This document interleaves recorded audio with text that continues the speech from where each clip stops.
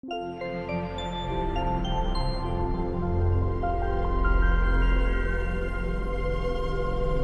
right. You see, all I ever wanted was peace between humans and mutants. All I ever wanted was to love you and for you to love us. But here's the new truth. While you slept, the world changed. Hi, everybody. Welcome to our HoXPoX talk, the greatest thing happening in comics in 2019. I'm so happy to be here. We're doing a video portion of this one, audio listeners, so I'm pointing to nothing that you can't see. We're here to talk about HoXPoX for the topic, the HoXPoX toxic. We have a whole lot of issues, guys, and a whole lot of continuity. 12 in total. 12 in total. Really, like 800,000 comics in 12 issues, because this is some heavy duty shit, you guys. I am a super heavy X-Men fan. These guys have not read much X-Men, right? No. Yeah. Yes.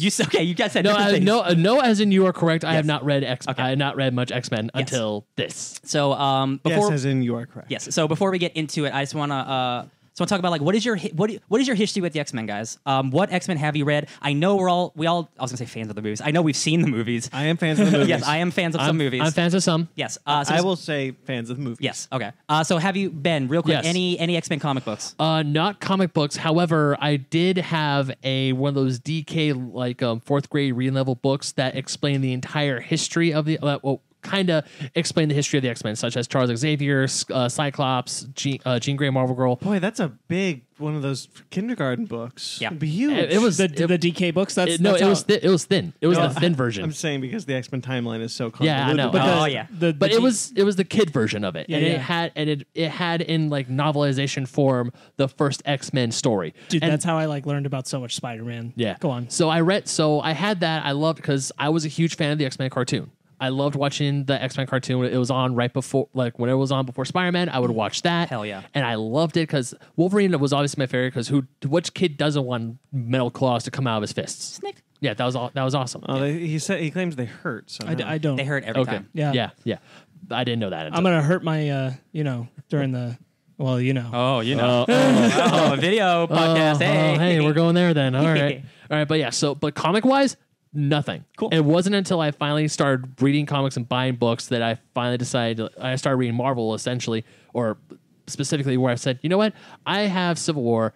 I want to get into Avengers versus X-Men. So I got Avengers versus X-Men, which isn't bad. It's okay. Ben, let me tell you, Counselor. if that's the only X-Men book you've read, that's a bad X-Men book. Okay. I'm just letting you know now. It's an okay book. It has good moments. Bad event. Yeah. But you'll be happy that I did pick up House of M.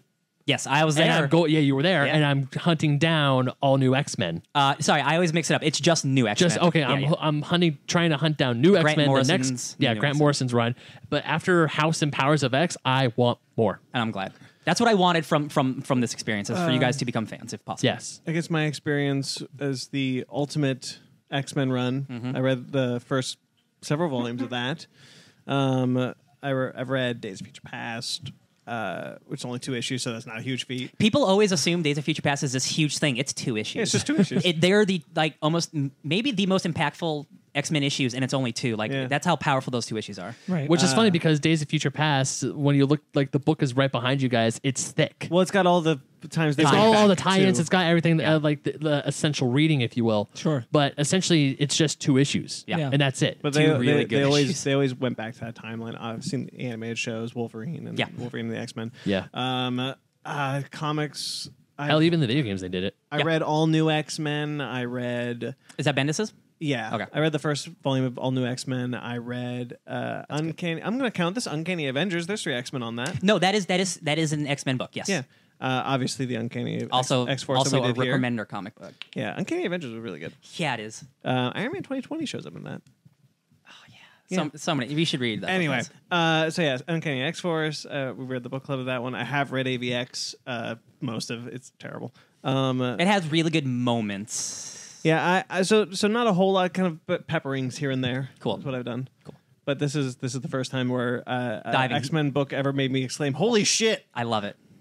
I wanted to, but unfortunately, when I read a lot of these, it was like pretty late at night. You're just like, I was at work just when like, I said that. I was just like, whoa. And it was like, it's 3 a.m. It's like, I gotta talk to someone about this now. What's up, Sparks? For your I watched the X-Men animated series, Wolverine and the X-Men as well. the entirety of everything that was Ultimate X-Men because I read the entire Ultimate Marvel Nice. universe. Bendis's, I read some of Bendis's a while ago, and Whedon. Yeah. When Whedon was on Astonishing X-Men, X-Men. I read. That is a I want to say I read all of his run, but I'm not 100% confident of it. But I definitely read a decent chunk. those first 2 volumes are like that and Grant Morrison. That was definitely are like the top Whedon stuff was Disneys. like my first X-Men pickup because I knew Joss Whedon was doing it. I was a Joss Whedon fan at the time, so I went straight to his X-Men stuff. Yeah, that's a great one. So that, and then the stuff we've done for the podcast and the X-Men Legend games. Yeah. Played those. I almost bought that today, but Oh yeah, Yeah. you I almost don't have did. an original Xbox, and it's not backwards compatible. right. I have the original X-Men Legacies for PlayStation 2. Nice. I still Wait, have my do PlayStation 2. you mean That's X-Men? Legends. That's Legends. That's X-Men That's Legends. the same Was it thing. X-Men Yeah, Legends? that's Okay. Legends. For the PS2, Yeah. the 4 people. Yeah, I played those. It's the prequel to the Marvel Ultimate Alliance Yeah. games. Yeah, I played those. Yeah. Awesome. Yeah, exactly. And those always incorporate some stuff, but those are mostly original stories. Yeah, a lot of the comic stuff comes from the Ultimate run and Whedon's run. The Wolverine, the X-Men Origins Wolverine video game tie-in is actually really rad. It's awesome. Yeah. Yeah. Mystique's in that game. That's one of the one times where the video game is actually better than the movie. so much better. Mark Hamill plays Wolverine. Yeah. Right. Hey, Bob, I'm the Jokerine. Please don't. Yeah, but Sorry. that's my Cool. Yeah. All right. I love it. And if Ryan, I know you said, can I do one too? No, go for it. Thank you. This is one No, of my go- favorite. oh, I yeah. read this issue twice. I know it's the first issue of the whole thing, but I just love No, it's a barn burner of a start. He's Yeah. talking about House of X. House of X number Yeah, one. number one. I just love it because an ambassador goes, "Do you know what you sound like?" I do, and it feels good to finally say it. Mm-hmm. You see, I know how you humans love your symbolism almost as much as you love your religion, and I wanted you, I needed you to understand. You have new gods now. Just Big Dick Magneto. Oh, yeah, dude. Big Dick Magneto. Yeah, He is so- so Oh, good. I don't like you saying that word. BDM. Please never BDM. do that again. Okay. And it's an internet. How about this boss BDM. I Boss know it's energy. another thing. It shouldn't come from a very white man. Oh, okay. Boss That's- energy Magneto, just like I'll allow it. F all y'all. Yeah. So let's dive right in. So Yeah. let's start with House of X number 1. The very first But scene. two stories that are one. 2 stories that are one. And it's funny because pretty much every big relaunch now has a miniseries before it. Yeah. Yeah. And honestly, no offense to all the ones that I've read, none of them are super important, I don't think. I think they're setups, which is fine. You're right, they are This setups. is truly this is just like a new series, and then we're getting the new series after I'll that. be honest. After reading the last issue, which is basically issue 12, I was like, if this was just a out of continuity X-Men maxi series, that'd be awesome. To be fair, 9/10 of it is.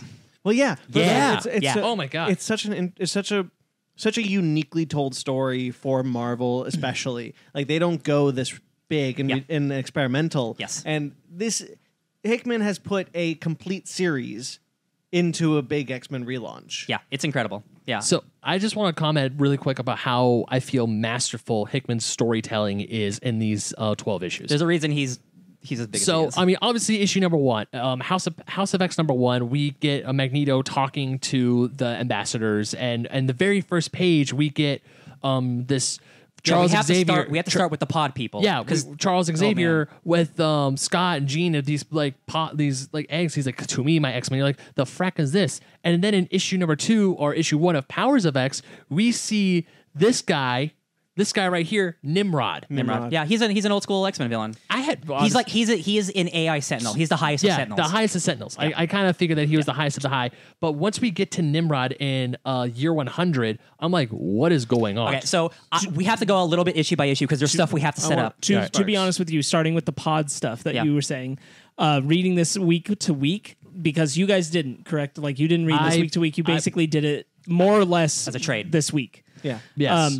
Ryan and I were doing week to week, and then I think we both reread the whole thing. Yeah, I read it for this. all over again, yeah. But doing week to week when the second House issue dropped, The Moira one. yes, the Moira one. By the time I was reading the rest of it week to week, I'd forgotten all about the pods. Yeah. By that point, yeah. I'd Yeah. forgotten. I'm a big part of comic Twitter, and I love talking all about this all day on Twitter. So, like, speculation from the very beginning was like, is Professor X the Maker? Is this pod stuff like completely irrelevant? Like, we don't know what any of this means, and all the X-Men are acting really out of character. I had to stay far away from Twitter.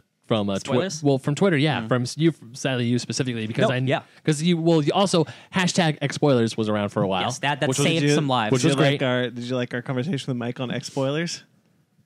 Which one? Where it was me, Brandon, and Mike saying we were riffing on you, but Oh, that's fine. I don't care. because the ex-spoiler, we weren't actually riffing. No, on it. yeah. Like, the ex-spoilers thing, and Mike was like, "Hey guys, if we tag ex-spoilers, he won't see this, so let's talk bad about it." Oh, that's awesome. That's awesome. That's a good trick. Also, spoilers is a very necessary thing because people wanted to spoil this book for people who haven't read it. Why? And because they're assholes. No, you know I the mean- internet. yeah.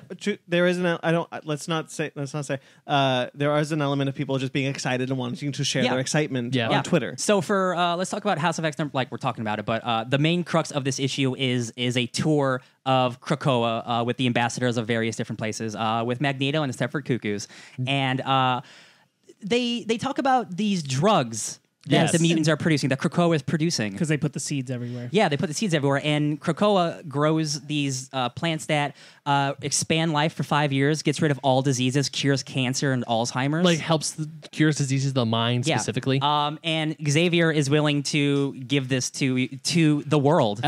Not give. He is willing to let them pay for it. Yes, pay for it. And he even says, like, I would have done this for free. Yeah. yeah, in the later issues, which But you haven't earned it. You haven't Humans earned it. didn't muck it up. Yeah.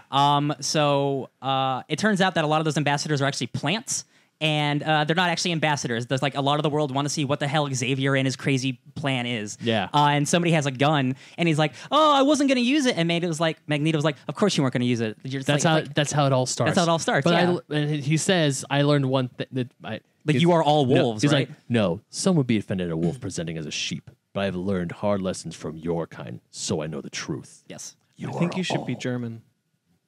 You're He's all Jewish. wolves. But he's German. Yeah, but I mean, you can be Jewish no, and German. I know. Yes, you're right. But like, I literally I just- don't think he's ever been canonically talked about having a thick German accent. He should. No, you're right. He should. Well, I just picked my Magneto voice on the spot. I haven't had to learn. Also, we haven't had time to work with we're it for a American. bit. You know. But yeah, he's given this he's just given so much sass to these ambassadors, and I love it. Yes. Yeah, Yes. and Jean Grey is giving a tour with some children, and he's like, "Oh, can anyone come to Krakoa on this beautiful island of mutants?" And she's like, "No, only mutants, Yep. only people who are not mean to us, because humans suck." Yeah. And that's one thing that's the big crux of this entire saga is. Jonathan Hickman said in an interview, most of X-Men's lore has been X-Men karaoke. It's not creating original stuff. It's repurposing Sentinels. It's repurposing humans. It's always the same kind of nonsense. And you always have really good stuff like that does better, but it's always the same stuff. And he's like, I want to write my own songs. So the pod stuff, which we'll get into later, is very succinct to that. It's very crazy, and it fundamentally changes the X-Men forever. It essentially, when I got to that part, I was just like, well, comic books, this is some bonker shit. So we have to talk about Magneto and Sabretooth and Toad are at damage control, because damage control is the place mean where Mystique. I'm sorry, You said Mystique. Magneto. Did I say Magneto? I'm sorry. Thank you. did. Thank you, guys. Sorry. Mystique, the Brotherhood of Evil Mutants who are not evil, they're going to damage control to steal something, but we don't know what it is, right? Some data. Some data, yeah. And they all get away except for Sabretooth, and he gets captured by the Fantastic Four. Yeah. And Hickman putting the Fantastic Four in his first issue says so much, because he loves the Fantastic Four. Like he's written maybe the best Fantastic Four since the 80s. And he mentions Franklin Richards as a mutant. Did you guys Yeah. know Franklin Richards was a mutant? Not Yes, until you I told did. me. I Yeah? didn't know Awesome. this. Yeah, that's a I huge didn't- thing. I had to ask you, I was like, why is he talking about Franklin Richards? And then he told me, because he's a mutant, Ben. Yeah, He's a mutant. So yes, Sabretooth gets captured, and then like 1 minute later, Cyclops comes out of this portal, going, "What's up, my guys? What's up, X-Men?" And he's like, "Oh, Mazel Tov, Ben Grimm, you just got married, awesome." And he's like, "Oh, thanks, Slim." So he's like, "Yeah, let's. I'm gonna take Sabretooth with me." Yeah. And they're like, "No, you're not. He killed some people and he broke a bunch of laws." But Cyclops is like, "Yeah, but I know it's upsetting, yeah, but did you not? You know yikes. about the amnesty, right?" this is how it's gonna go. Yeah, and then Sue Storm, the great Sue Storm's like, "Cyclops, this amnesty, the other thing Xavier is doing, what are you guys thinking?" And then the line of this issue, maybe besides Magneto, is, "My family has spent our entire life being hunted and hated. The world has told me that I was less when I knew that I was more. Did you honestly think we were going to stand around while and do nothing about it?" And that is so powerful and so about the X-Men of always being passive. They're always passive. They're always Right. getting attacked. They are never the attackers, and that's why a lot of people don't. Not a lot of people. There are a lot of detractors of this comic who are like, "This doesn't feel like the X-Men." I'm like, why not? do you just want them to be pummeled all the time? You don't think they should defend themselves? And I think this brings up a lot of interesting social points, a lot of political points that we don't really need to get into. But the founding of their own nation, much like Jerusalem, which is a lot of big things. Which is symbolism of the end of the issue. Yeah, which is why they're in Jerusalem. Yeah, which is why Magneto had the meeting take place in Jerusalem. Yeah, it's very because there's a very Krakoa poetic. habitat in Jerusalem. Yes, and yeah, this issue is basically kind of just a world building setup issue. But for a lot of people, it shocked us because Xavier, you don't see his face. Magneto is saying these really crazy things. It's so, even to the last issue, it's so telling how important Xavier's face must be. This one, I'm not entirely sure what that would tell them. That it's just his body language wouldn't. Yeah. But this is just not the same Xavier. No, and the thing is, I'm not talking about the Phantom X thing. I'm just saying, like, it's not him. So for people who don't know, Phantom X is an X-Men character created by Grant Morrison, and Xavier transferred his consciousness into his body, and that's why he's walking. I don't think they're showing his face because Hickman likes people in giant masks. That's the thing he does. After reading all 12 issues, I firmly still believe this is Charles Xavier. I think he has to be connected to Cerebro almost at all times. Yeah. To especially for what he can do, Yes. he has to be. Yes, connected. especially he has like what one point I think later where he takes it off. Yeah. And we still just see him from the back. and Yeah. and the one time That was like a month earlier. That was a flashback. in one of the later issues. But if you notice, the Cerebro is implanted on Krakoa itself when he's not wearing it. It's because it's transferring information. Right. And we'll get into all of that crazy nonsense about minds and having. I wanted to bring up.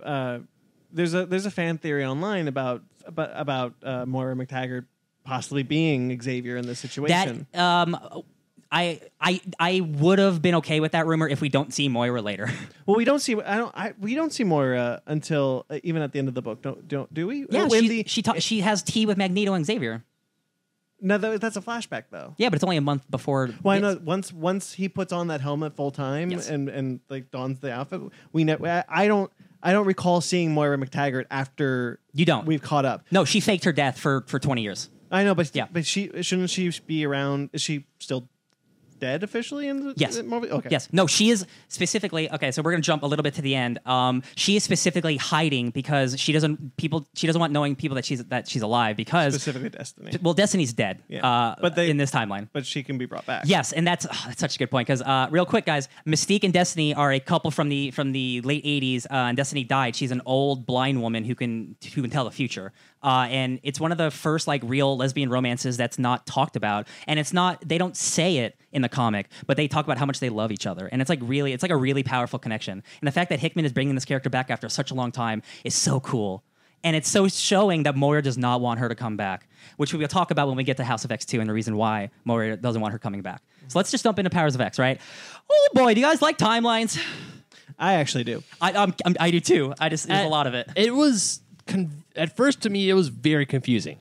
Yeah, it's It understandable. was like when we the first page you open up a set. It has classic Xavier and then Fishbowl Xavier, Nimrod, and the Librarian. Yes. Right. And the first time you see the Librarian, people on Twitter were like, "Excuse me, what is this?" I was also like, waiter? Yes. And Who is this? For this issue, we assume this was one timeline. Yeah. We assume this is just years 1, 10, 100. This is what, yeah. And I don't know if you guys know this, but these are not X0, X1. They are not years. They are powers of magnitude. That's why Powers of X, it's not about years, because there is no official real timeline like the DC Universe.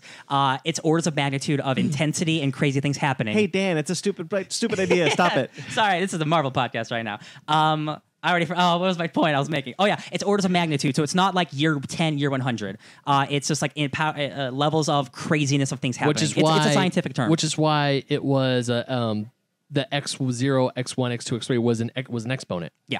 Yeah, Yes. so you get it. Yeah. I did not know that. Yes, a lot of That's why it's Powers of 10. Yeah, this book is called Powers of 10, not Powers of X. Interesting. Yes. Oh, I thought you were Because that's the only timeline that's real. You guys are getting it. Oh my god. Thank you, Jonathan Hickman.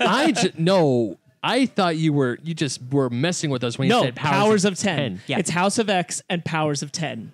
I didn't. Also, I always call it powers of X. There are No, I really get good Twitter theories that say this could also be House of X or House of 10, excuse me. But Right. we don't need to get into that. But this issue, Holy shit! I gotta read this whole thing over again, knowing that. Damn. I probably will. So this issue, the Powers of X, starts with Charles Xavier in the very beginning of his career, walking around in a fair in Scotland, having a great all time. He's swell. Nothing bad's gonna happen today, right? And then he meets a beautiful young woman, and she's like, "Oh, hey Charles, you seem like you're having a great day." Myra Taggart. Yeah, and he's like, "Wait a minute, how do you know my name? Have we met before?" Did you know it was Moira right off the bat? I did, because I knew Moira was in this book from Jonathan Hickman telling us that. I just assumed. I didn't know who I just assumed from appearance. I didn't know who Yeah. she was.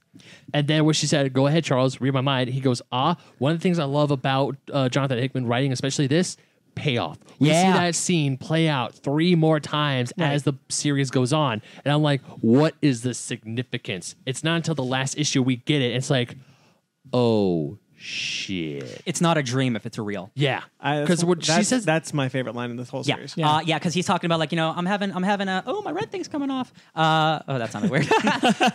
So he's like, yeah, I'm just, I have this dream, and I'm like, I feel really good about it. And we learn later, Moira is gonna destroy this man and break him and turn him into something he is not anymore. But at this point, she's like, oh, Charles, I gotta show you something real quick. I will not lie. Powers of 10 threw me for a loop. Powers of 10 number 1. It's threw me for a supposed loop to. because we get the scene with Nimrod in the year 100. We see Nimrod is the greatest character. We see Old Man Wolverine and apparently Krakoa, whom I actually thought was Groot when I first saw him. Me too. Yeah, that's fair. Me too. Yeah. There was, again, lots of theories on who this person could be. So many obscure X-Men characters. Well, And then- they say, don't they? Yeah, he says, like, the person who I took the body of over, who is Cypher, who we see later. So it's a merge of Krakoa and Cypher. Okay. Yeah. I mean, but I actually did think this was one thing. You're supposed to. Like we get powers that we get Krakoa being established, and then Because obviously that bastard. Sorry, Ben. Because that bastard Hickman doesn't tell us the rest of the timeline. He stops the timeline in the back of the book at a certain point. yeah, he's good at that. I didn't catch on until halfway through. Like when I was first reading, I was like, okay, so no matter what, they're gonna fail. We're gonna get Nimrod, and then they're gonna just ascend to a higher purpose, and it's gonna get weirder. You brought up another thing that I wanted to say. So one of the things that I was not used to, having only read a few X-Men, a few Avengers, that Hickman did, was you dropped your thing. It's fine. Was all the text that was explaining things. Yeah. That was explaining things. Oh yeah, and in the bits in between, Guys, the blurbs. The first time, very important. The Yes, first time yes. that I saw it talking about the sinister pits, and I saw 2 pages of full dialogue, and I'm like, thank you, Jonathan, because this is what he does in every single, and especially his image books, pages of, like, he's writing books in those books. Normally when I see stuff like that, I go, oh no. But I'm reading this, I'm like, no, this is helping me understand. Wonderful world building. It's make me understand what is going on here as someone who is very disattached to the X-Men franchise comic wise. Yeah. I'm like, oh, This gives you, honestly, this whole series gives you little bits of the entire lore. So you're like, this is cool, this is cool, this is cool. So when you go back and read stuff, it makes sense. Well, that's what I wanted to know about. That's why I wanted to ask about Nimrod, because because in the book, Hickman explains that a Nimrod is a point in history that has to be yes, stopped. there are certain things in history that just cannot be stopped. And Nimrod is one of them, and it creates an ascending scale of what happened and how Nimrod is produced. Yes. So I wasn't sure if they were. Wait, I'm sorry. Clarify. Isn't it what it said that the development of the AI that creates the Sentinels is unpreventable, but a Nimrod doesn't have to happen? Oh, that's correct. Yeah. Yes. So that's the whole AI thing is they're trying to find a way to prevent Nimrod because Nimrod. they can stop him. So that's what I wanted to ask. Yes, that's right. If Nimrod was always an X-Men character, this is another retcon. Yeah. Quick- Yes. Quick Especially, Quick side note: when I first read Nimrod, I couldn't stop laughing because I always heard Nimrod as a lame schoolyard Yeah. insult. It's actually like a sometimes- religious name. I think it's less true to say, correct me if I'm wrong, Ryan, but I think it's less true to say retcon more than like expansion on pre-existing lore. Yeah. Because like all those, It's not invalidating anything that came Yes. before, but it is expanding it. Right, but so if Nimrod was always a villain that they have fought, how can they can't prevent it anymore because it's already happened?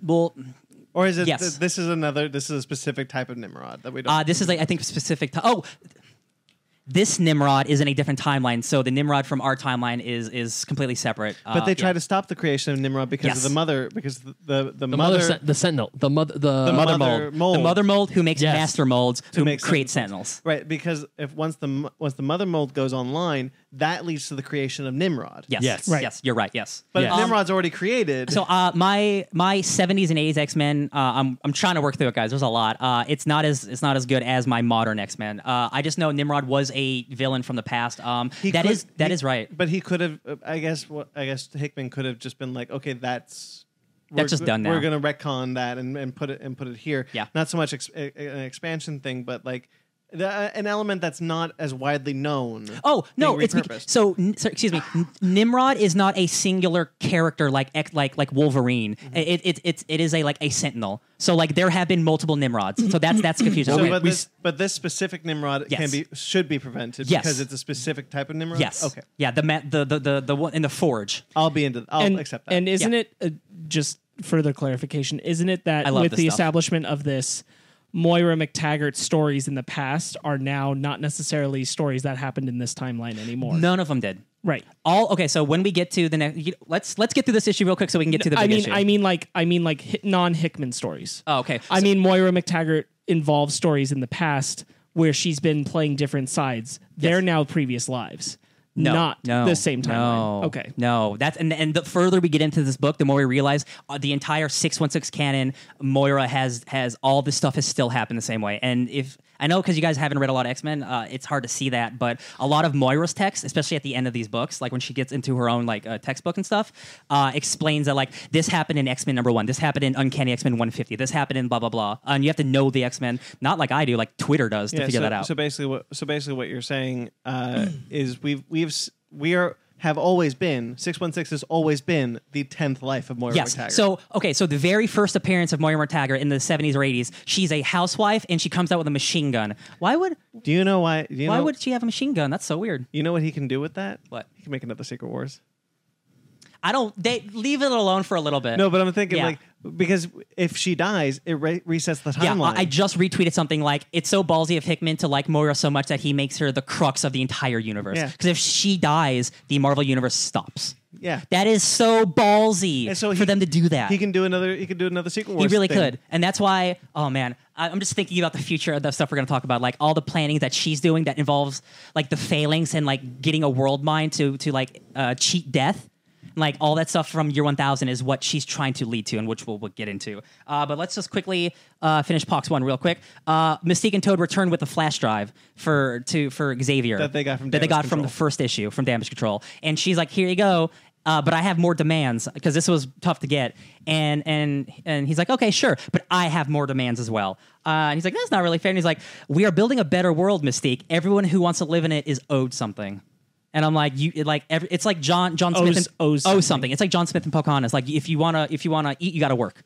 It's like that. Everyone has to contribute. So let's just jump right into House of X #2, guys.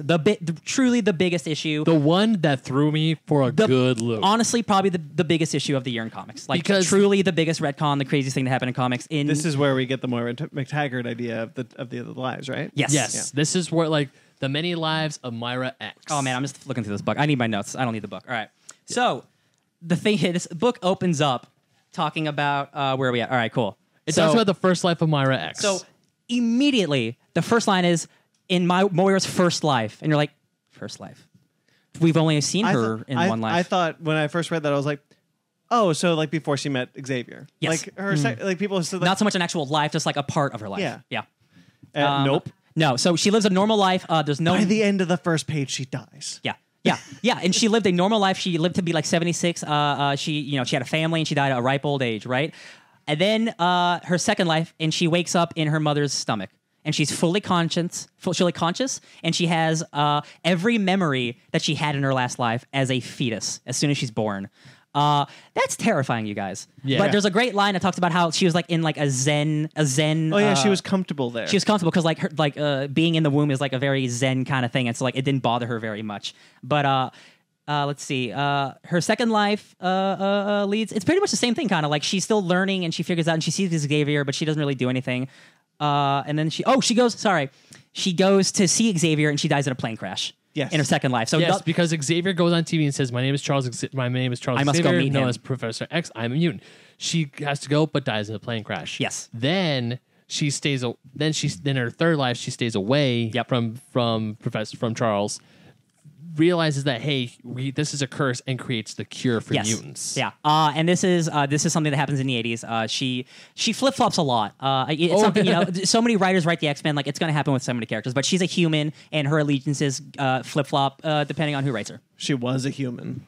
She was a human. That's some shit, right? But her mutant powers don't manifest until she's 13. Yeah, so if she died before that, then she'd just be dead. Yes. Which is now especially her in her third life, her talk with her in Destiny. Destiny is such an awesome character, you guys. And I went back and I read a bunch of Destiny comics that she's in on Marvel Unlimited to find out more about her. She's she's a senile old blind woman, and she's like BFFs with Mystique, and she's like so like passive but also aggressive. Yeah. Like she's such a cool character. I really like her bit where she's like, don't do this shit again, or because I'll know, because I can see all your lies. Yes, all and your futures. Moira is a void in the world. Destiny can see like the future at all times, and Moira is a void. Yeah. So like she's like out of reality, which is super crazy. And she's like, when you are back, I will have been attuned to what you are, and I will find you. So Moira's like, just because a cure's out there doesn't mean it's going to be like used. And she's like, there's go ahead. There's this great line that Destiny says, "I see 10 lives, Moira. Maybe 11 if you make the right choice, but at the end, if you make the right choice at the end, but that is all." And she's like, how is that possible? You are born each time with the knowledge of the previous life, but if you die as a child before mutant powers manifest, then you will not reincarnate. Yeah, so basically, Moira, what Moira is doing now becomes like, well, I only have the last life because I might not make the 11th. Yes. Yeah. So Mystique and Destiny obviously don't want a cure, so they burn her alive. Pyro burns her alive. Yeah, he's like, I want you to feel this, and I want you to remember this. Yeah. So when you wake up, you know not to do this shit again. And then because you're one of us. And then it's just that was heavy. Yeah. This great expansion of her going to Charles, eventually falling in love with Charles, marrying him, and still dying by the Sentinels. Then her going to Magneto, raging with real quick. Hold on. Yeah, go. No, sorry. Life 4, it's almost exactly the 616. Yeah. It starts with the original 5, and then it gets the new X-Men, and then it does the Phoenix 5, the Avengers vs. X-Men, and it's called the Lost Decade. Yeah. That's a good touch, Hickman. That's a really funny touch. and then they all die, unfortunately. Yeah. Life 5, she does the opposite. She walls off from society. She creates a legion of mutants. Her and Xavier create a legion of mutants in a stronghold. Stronghold's an important word in this series, you guys. And Sentinels come and kill them anyway. It seems like no matter what she does, they can't win. And wasn't one of their lives, she goes to kill the Trask family. So we go from Life 5 to Life 7. Yeah. And we'll get to that later. Yeah. Life 7 is her being a super assassin. And if you guys notice, she's wearing an X-Force costume. She's part of X-Force. She is X-Force.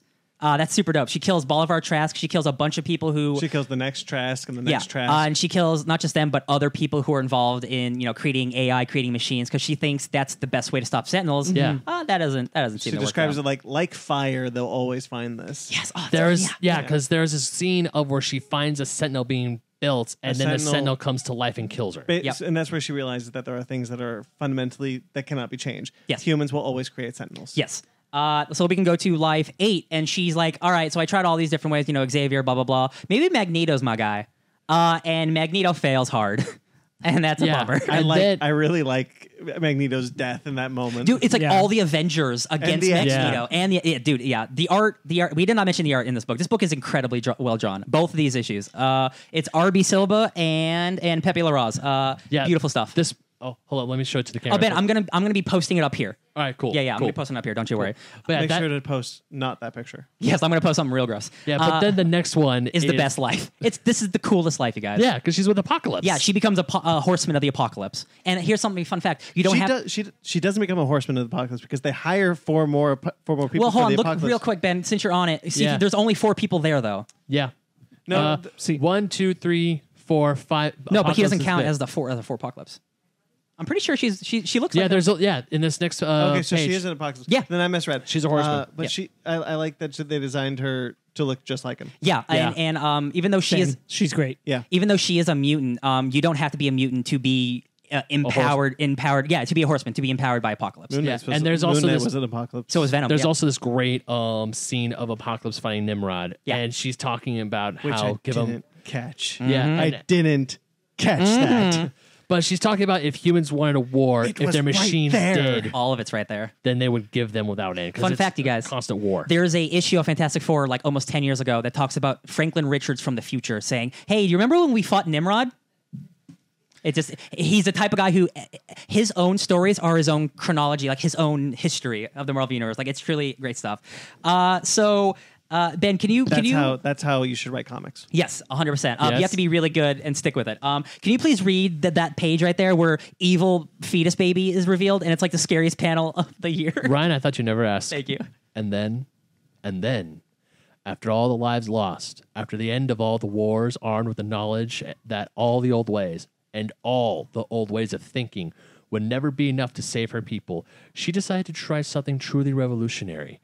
And in Myra's 10th life, she decided she and Charles Xavier would break all the rules. Moira. It's Moira. Moira. Myra.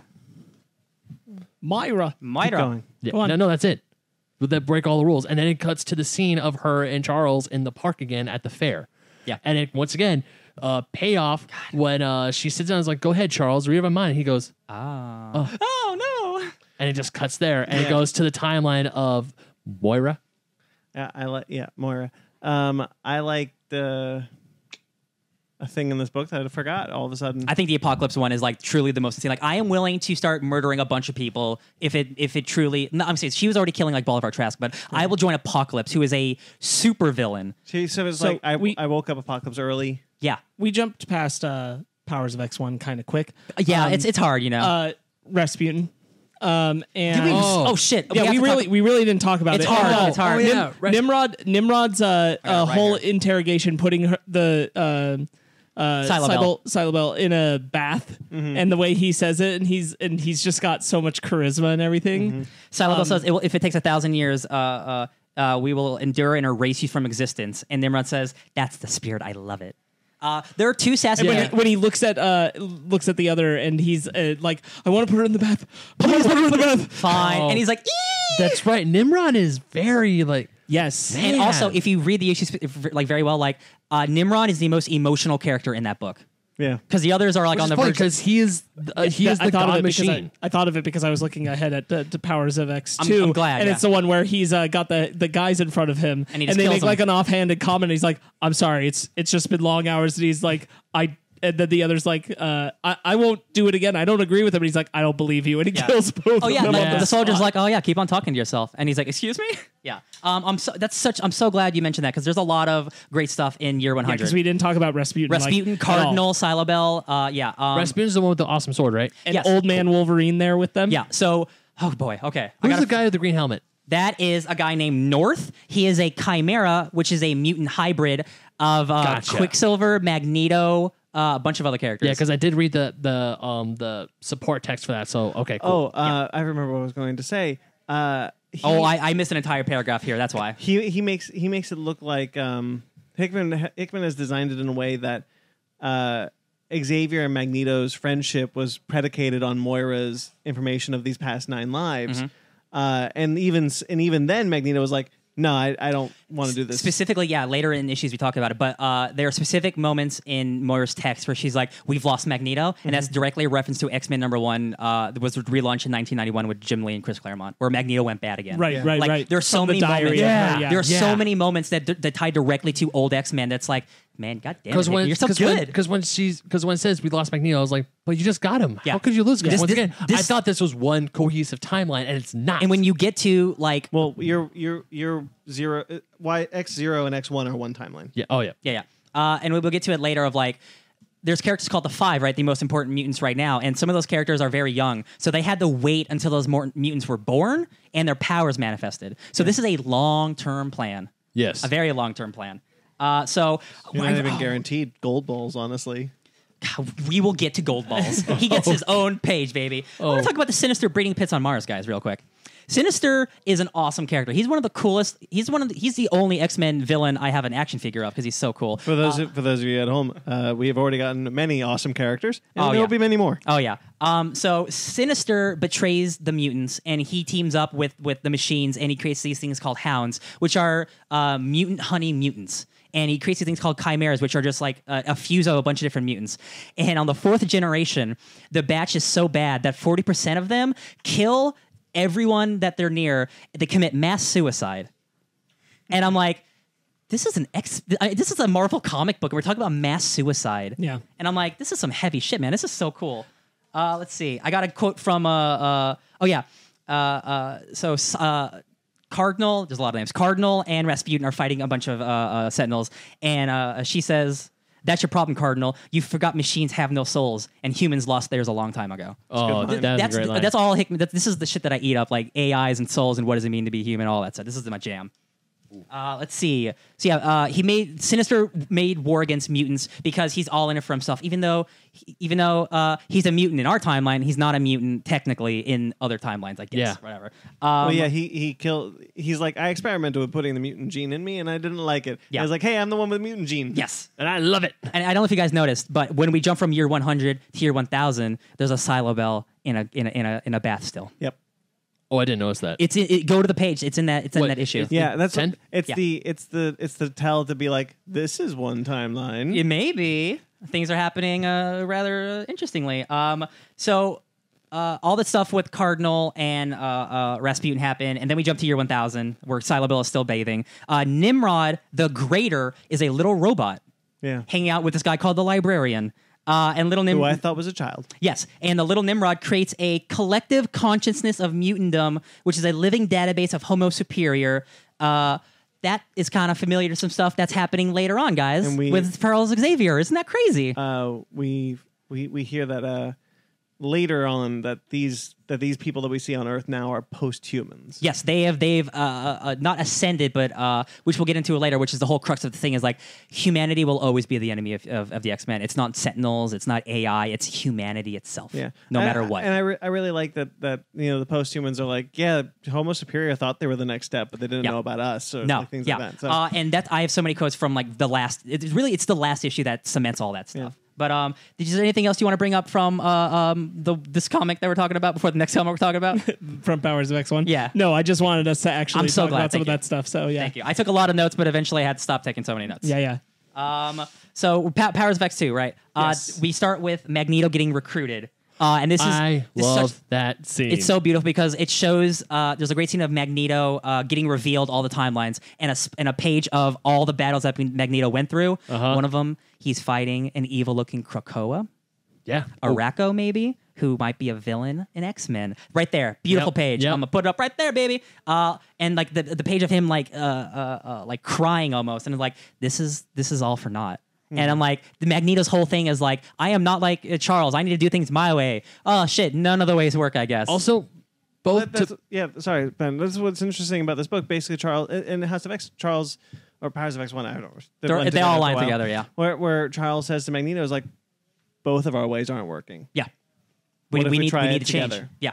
We need to change. I just want to say to both artists for House and Powers, those artists, every time they draw Magneto, his face isn't almost always in shadow. Yeah. Especially Sinister, yeah. especially in the Powers or in House 1. He's in shadow. Even when they first meet when Moira and I'm not gonna get her name. Dude, it's fine. Sorry. You're fine. When her and Xavier go meet him and recruit him for House. I'll tell you and what. his face is like completely in When shadow, he's- and then he takes the helmet off and it's perfectly clear. When he's in the old comics, when he's in villain mode, more shadow. Oh, okay.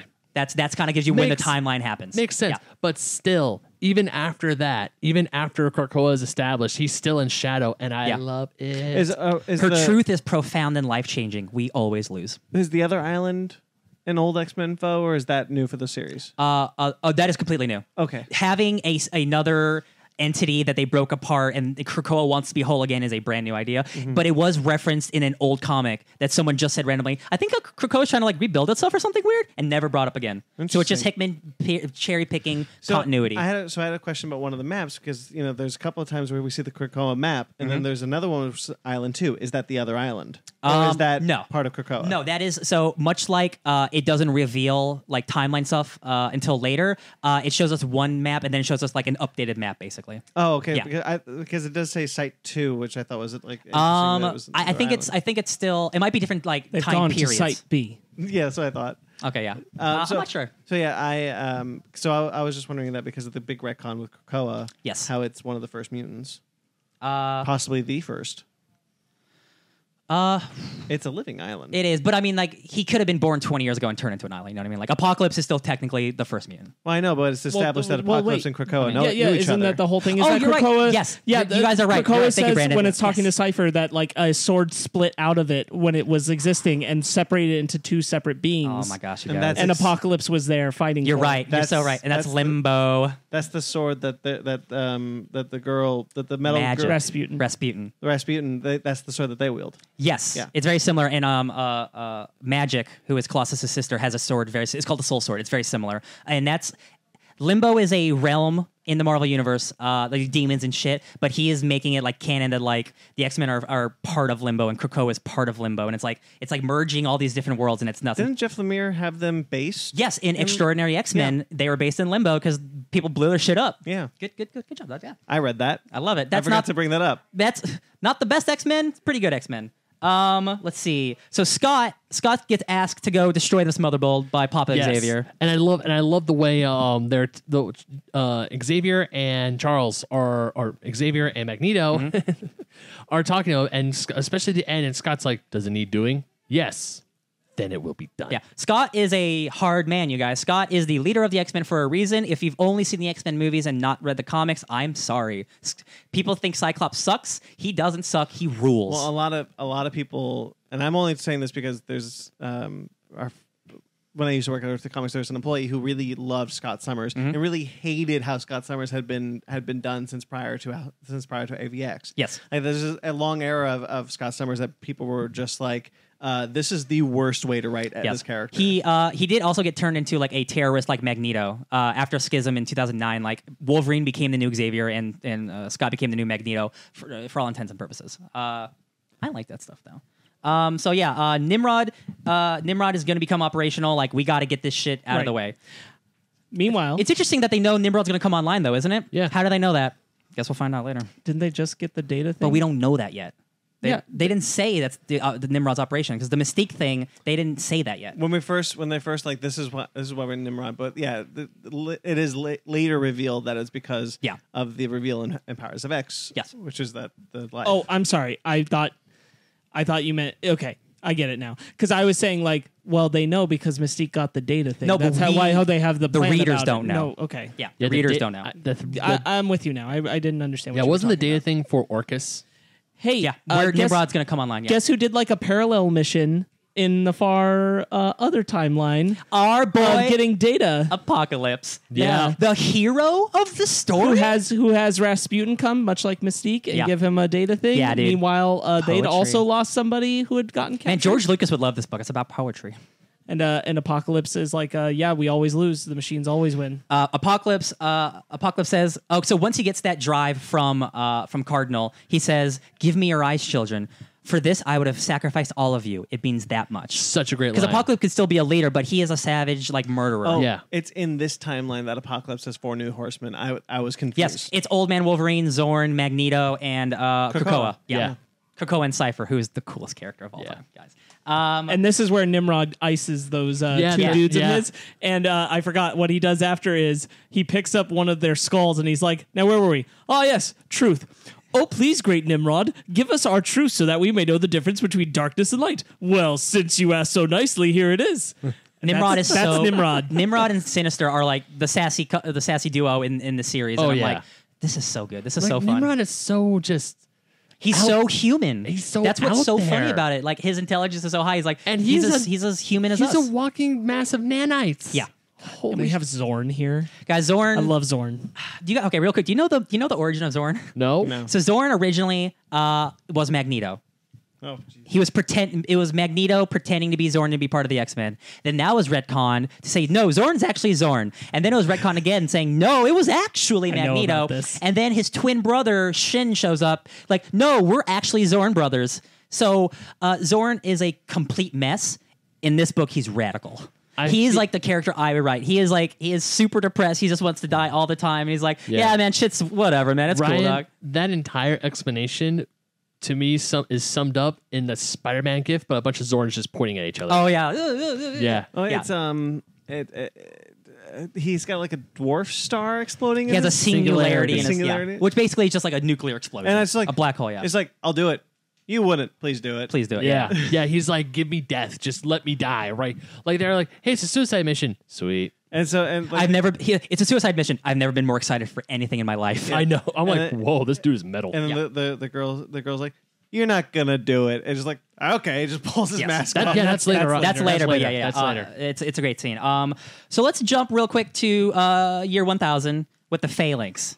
The Phalanx is an old school X-Men villain, weird thing. Their techno-organic virus, I believe, stems from them. Well, yeah, they say in one of the supplementary stuff is that the techno-organic virus is implanted by them. Yeah, okay. Yeah. It's There you like go.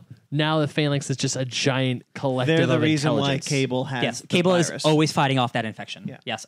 That's why, and fun fact that I know about the X-Men, Cable is so damn powerful, and He's an Omega level mutant. He's an Omega he level mutant. was. I don't know if they say it he is anymore. So as far as we know, he's an Omega level mutant, and because of his powers holding back the techno-organic virus, he is not as powerful as he should be, because most of his powers is being pushed to stopping he actually that. might be an Omega level mutant. I'm not sure. Most of the Summers clan is, or the Jean Grey Summers group is. Oh yeah, because Jean Grey is so damn powerful. Yeah, that's why Sinister loves the Summers family. Like Sinister is all about them because they're the most powerful family. Yeah. He loves screwing with them. So let's talk about the Phalanx. The Phalanx, guys, is an interstellar society of a galactic scale that represents an intellect that has total control of a host galaxy. Yeah. Oh boy. What's a host galaxy? Oh Ryan? boy. I don't know. It's explained in this. No, it is explained in this. They also talk about black holes. Black holes aren't what we thought they were. This is actually a real theory that black holes are giant supercomputers. That is a truly awesome thing. Watch Interstellar. It's about Watch that. Interstellar, yeah. So the librarian and all of these post-human people are trying to ascend into the Phalanx, right? They don't want to die. They want to be part of the ever-living world, right? The intellect. Yes, because if you're essentially. part of a world mind, of this giant hive mind like the Phalanx, then you transcend time and space. You never truly die. You're part of something called a godhead, basically. Yeah. Godhead. It's a great black science run right there. There's a lot of the year 1000 stuff that is kind of like it's the least, not important, but like the least focused on thing, because it's really confusing for most of. And I was I mean, we sit. It's the least through line of. We sit on the story and what your 1000 story. A lot of them are just the next bit of that scene, which is just them talking to the Phalanx. Yeah, it's really the last. It's issue Powers of X6 that really cements it all. up until all these storylines, these branching storylines, if you will.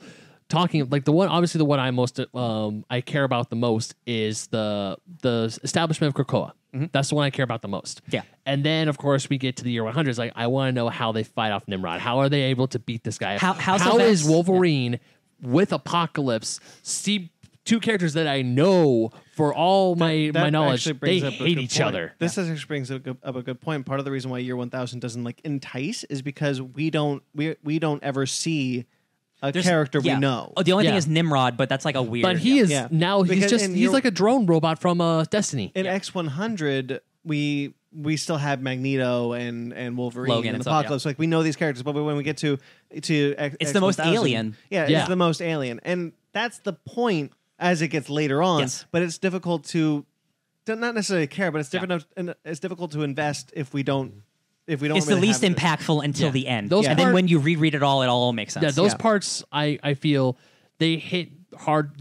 The payoff is the most. Yes. Yeah. Yes. The payoff there is, like I said earlier, Especially- this man knows how to do a payoff. Especially if you're not paying attention to the timelines in the back of the book. Yes. Yeah. So if your society is worthy, you can be consumed and join the collective. Basically, like you won't. You're gonna die, but your essence will live on forever. Essentially, your mind will live on forever. You're ascending to godhood, basically. Yeah. That's why they call it the Ascension. Yes. So let's move on to. So this is the first time we've gone from House Power. Now we're going to Powers of X3, just straight from Powers of X2 to Powers of X3. Hey guys, all humans are slaves. Better to serve in heaven though than rule in human hell, because these post-humans don't want to be humans. They want to be better. They think humans are gross. They think mutants are gross. They want to be the highest level intellect they possibly can. So they're willing to just have their entire planet get eaten by this Phalanx, right? That seems kind of crazy. Which is actually funny because later in a supplement later down the line, they say these Phalanx, they're fearful of one thing, and that's Galactus, the Eater of Worlds. Oh boy, That's cool. Oh, boy. The Kaluans, Brainiacs people, the Kaluans operate the same way. that's awesome. Yeah. Yeah. Okay. Yeah. Let's see what we got here. Mother, not Mother Mole, not Mother Box.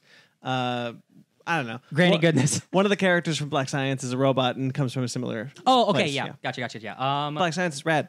It is rad. Okay, so Zorn is talking, and he's like, "I had more hope for." Okay, so so it's this church guy preaching to all these post-humans and turning this baby into a techno-organic virus baby to be consumed by the phalanx. That's some horrible shit, guys. That's horrible shit, but it's awesome. Zorn's like, "I wish I had more hope for humanity, more pride, more grace. Yet here they are in all their glory."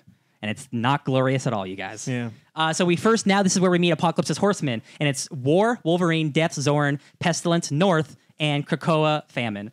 I love Apocalypse, guys. I love the horsemen. Anytime they show up, they're super dope. This whole issue takes place in year 100. Yeah, Yes. this is the big issue that explains in the ninth life. Yeah. that we the ninth find out life. is the ninth life, and this is where we realize we have to get to it. So they get this data that they learn where Nimrod is going to become operational. This is the life where they learn that. Yeah. But Moira is only a human. She would be dead by now, right? So like we're wondering like how does this still take place? So they get this flash drive or whatever, and they bring it back to Krakoa or to wherever they are. They're on Asteroid K, which is an asteroid space base that Magneto once had in the 80s. Well, I just had a. You know what? What's tragic? Asteroid K. Jonathan Hickman has just inadvertently made one of the most tragic things about the Marvel Universe. It always has to end. Yeah. Because Moira will die of old age eventually. Which is why all of this failing stuff is so important. Uh-huh. Because I don't know how they're going to get to there. And this is, again, for the very later issues. But this idea of cheating death and becoming a godhead means that Moira could die but still live on, and the Marvel Universe would still go on. Because if she dies, the 616 is over. And I know they're not going to do that. They're not going to do an entire relaunch. Unless Hickman does it again. I know he won't, though. Like, he's not a DC guy. Like, that's not what he does. I think that in the X-Men series to come, he's going to find a way for Moira to be taken off the board, because Moira has been off the board for almost 20 years. So he brought her back for this specific story, and I think he's going to usher her into godhood somehow. I don't know how. That's going to be in the next 5 to 10 years of X-Men comics. But we'll find out. Hickman. Yeah. So yeah. This is the reveal that. So it was about here. So I'm reading the series kind of trepidatiously. I'm not a huge X-Men fan, so I'm kind of going around. It's like, okay, this is good. I clearly see talent. I love Jonathan Hickman, so I'm like, whatever. But I never really got like wholeheartedly into it, and I was like, well, it's because probably I'd never read an X-Men. I never was really into the X-Men. Yeah. So once the reveal is like, and so Moira's ninth life ended, was the end dialogue. I was like, holy shit. Yeah. Yeah. And Everyone did. Oh, yeah. Now for me, I said this before, if I don't turn the page and exclaim holy shit, I question whether or not I should be pulling this book. Mm-hmm. Yeah. And when I read that, I was like, okay, guess he got me. Yeah. That's where he got me. So- the second where I said, and Moira's ninth life ended, I was like, oh. And so ends the ninth life of Moira X. Oh. And I don't know if you guys have noticed, in every single comic book page, there are these little indexes that say like the House of Xavier 3, 4. All those are actually important, and they tell little stories about timelines that I can't get into now because I still don't know all of it. Mm-hmm. But every single thing in these comics is important, and that's going to be another deep dive that I can do on my own much later. Cardinal's asking a Hound, who is an evil mutant, trying to kill him. Hold up, I just want to say one. Do it. Damn it, Hickman. Yeah, right. Show of hands, people out in the internet. How many can sight read Krakoa? Apparently, I'm almost there. Yeah. A lot of X-Men Twitter is fully like, I should know Spanish before I know a fake Krakoan language. Well, once 27 letters or whatever. Once we see the cipher, I went back and translated everything, and I got so excited. And now I can recognize certain letters. So and that's all you really need to be able to know what a word is. So I'd be like, oh, next. The Lives of Moira McTaggart, and like I'll just know that's what that says. That's the feeling of a good comic that you do that. I love that. Cardinal's asking a Hound like, "What are you doing this for?" And he's like, "I do it for the greater machine. I do it for God," because he thinks that ascending to the phalanx is God, and I think that's super crazy. And this is where we find out where Nimrod comes online, and Wolverine is able to get the index for Nimrod's ascension or whatever back to Moira, but Apocalypse has to stay behind. Apocalypse sacrifices himself, which is a hero move if I've ever seen one. And this is the issue where we get to the singularity part. Yeah, and then which is great. And then they're like, you wouldn't open his mask, and she's like, "You bet." And then she does a giant explosion, and it's amazing. Yeah, and then all these characters die, and you're like, well, if this is the future, this is terrible. And then it's like, oh, this is not our future. Yeah, it's insane. It's insane, that reveal. Dude, seriously, Apocalypse, like blown away. Again, like I talked to you guys earlier, Hickman did to Doctor Doom in Fantastic Four. What he's doing Apocalypse now, like he's turning him into like an anti-hero character with like depth that we didn't know before, and he has like this weird history with Krakoa, and he's like saved the world before, and it's like it's just nutty stuff. It's nutty stuff, guys. So that ends this issue where we find Does it? Do any of these issues really end? Yeah, I guess you got a point. Yeah. So I got that page out of the way. Hey guys, let's go to HoX 3. So Wolverine killed Moira. Oh, sorry, it's important to say. It is important. I even wrote it down. Yeah, and that's the reveal is that Moira McTaggart is still alive, and she's been in cryogenic like freezing. He puts it in, and she says puts now the crystal. He says she knows everything, and he says that if Apocalypse said that if we were successful, then send you on your way because there's nothing else to save here. Yeah. And then he puts out the claws and says, "I'm sorry," and she's like, "It's fine. This is what you do." Yep. And she says, "This is what you do," which again is an incredible callback for the final issue. Yeah, Holy man. shit! Yeah. Holy shit. More like a setup than a Setup. callback. Sorry, setup. Yeah. It's same thing, different timelines. Yeah. HoX 3. That's the thing is it's a callback. Like Back to the future chronologically, but for the reader, it's a setup. Yeah, I love it. So HoX 3. So yeah, definitely House of X is the more traditional, just storytelling book, and Powers of X is the crazy timeline figuring shit out, right? So this is the issue where Scott has a dope ass team. Ben, what does that say? House of X. It's Krakoan. Well, so yeah, he has a great team. What does that say? It's right here. We're doing a video. Well, thing. assuming since this is House of X number 3, I assume it's House of X. So they say they cannot bring a Krakoa plant on the mission with them, and a lot of people had issues why they were doing that. But we'll learn later that even though Krakoa is an island, he is still a living thing, so he can still be hurt. And second, what if the mission goes badly and they have a Krakoa portal open? And that could cause bad things. Or that possibly. they can study things about Krakoan. Exactly. So they go to space like Dark Phoenix, the movie that came out this year. They sure do.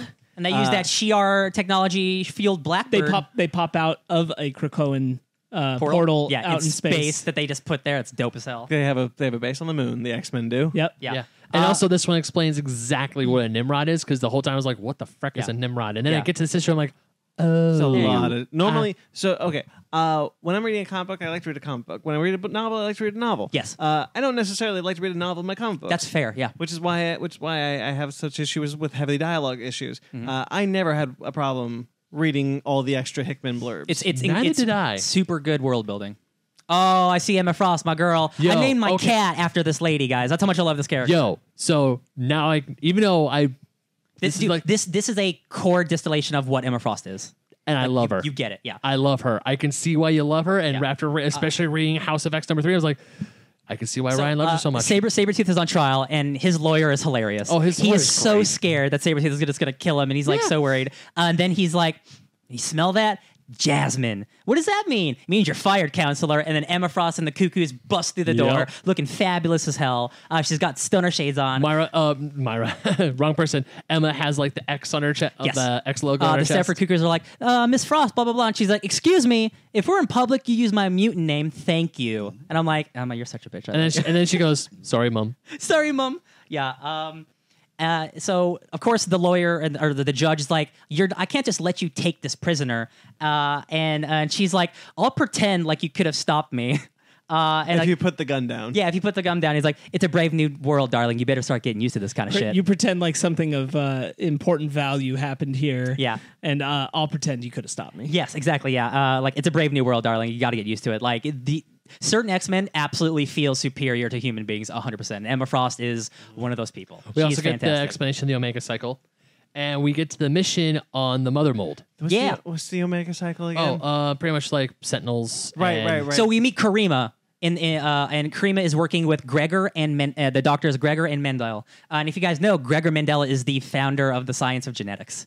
But we also see that's cool. But we also see that the girl she's working with is also with Nimrod in the future in year 100. A different version of her. Oh yeah, Yes. Yep. she's that's They just call her Omega. But she was a hero, and then she got she was like I don't think she's a mutant. She's a regular person just teaming with X-Men, and then she got corrupted by like super evil Sentinel AI shit, and then she became like an Omega Sentinel, and then she just disappeared from comics for a long time, and now she's back. And I got a great line. Where is it? I got a great line.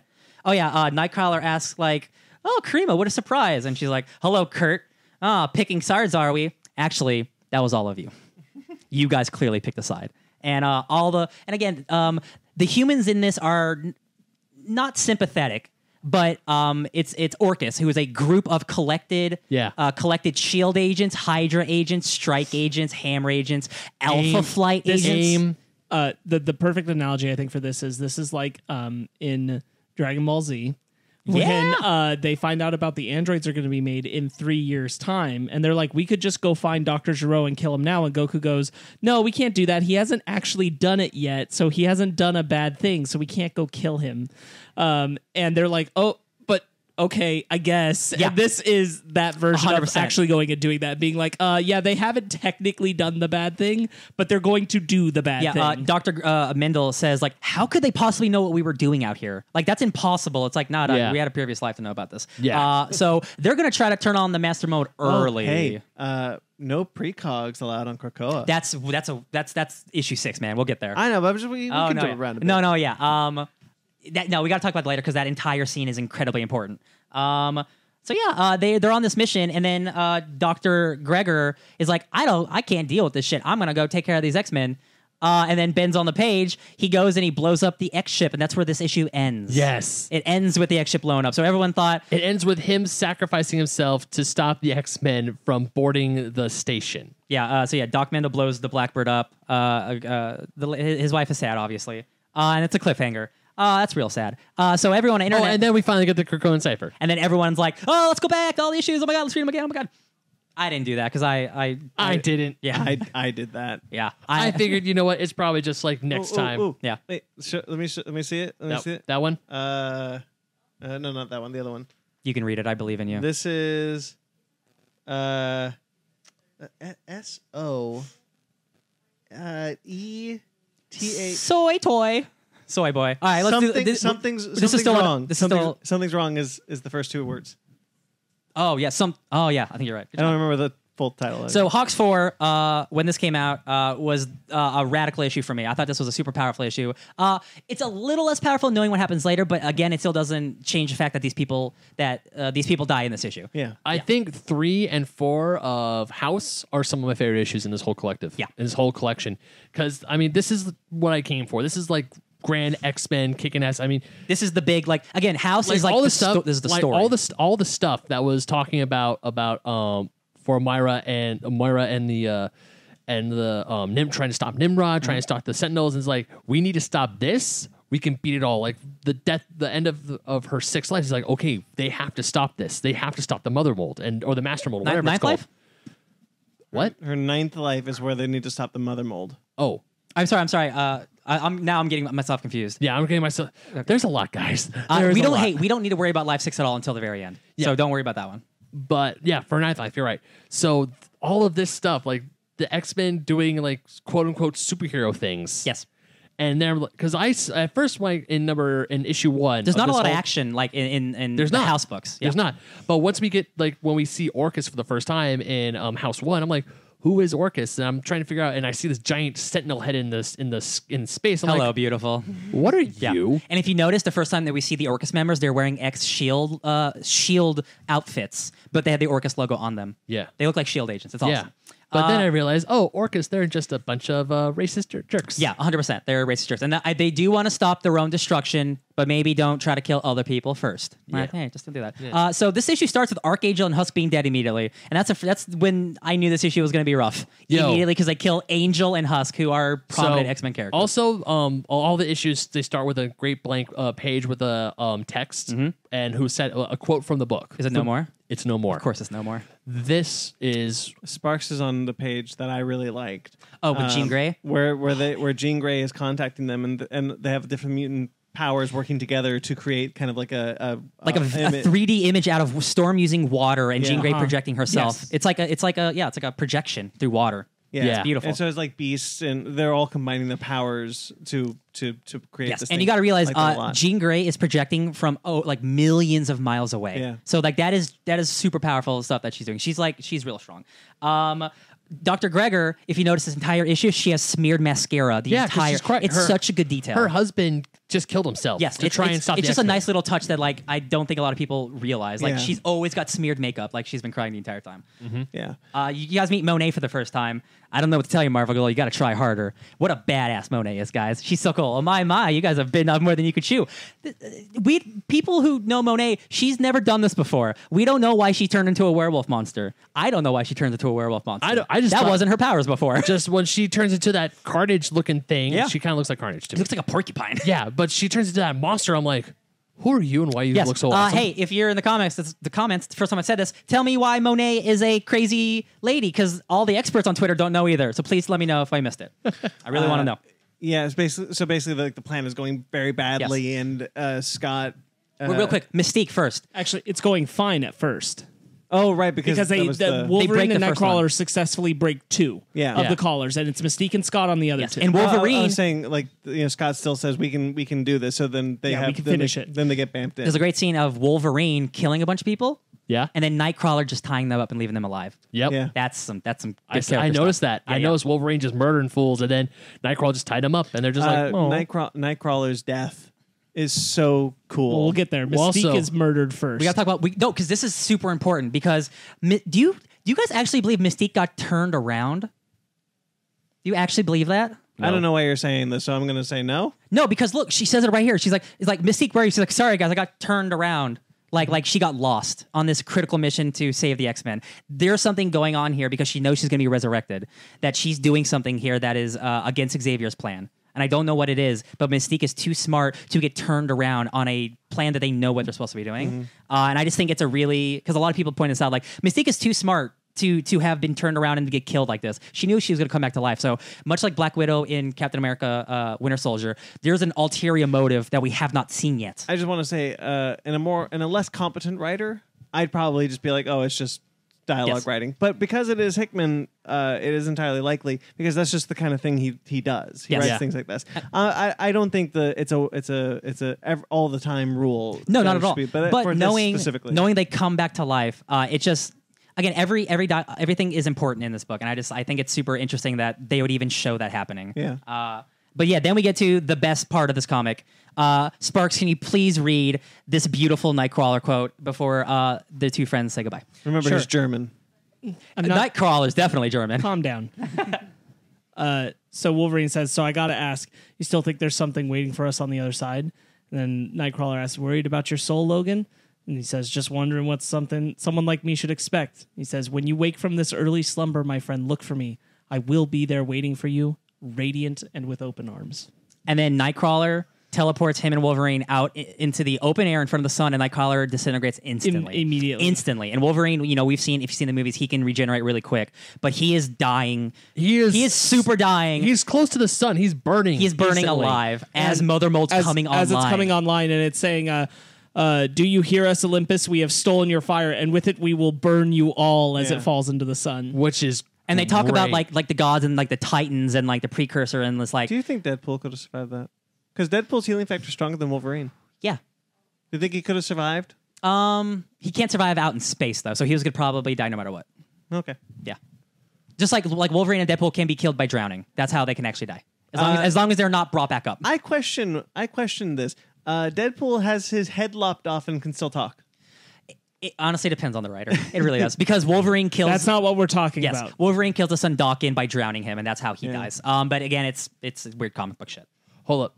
I want to read this. Please, Scott. Yeah. So Scott just died. Well, real quick, does it say the thing that Dr. Gregor says? Yeah. So Dr. Gregor like says, you killed my husband or something. My husband's dead, you son of a bitch.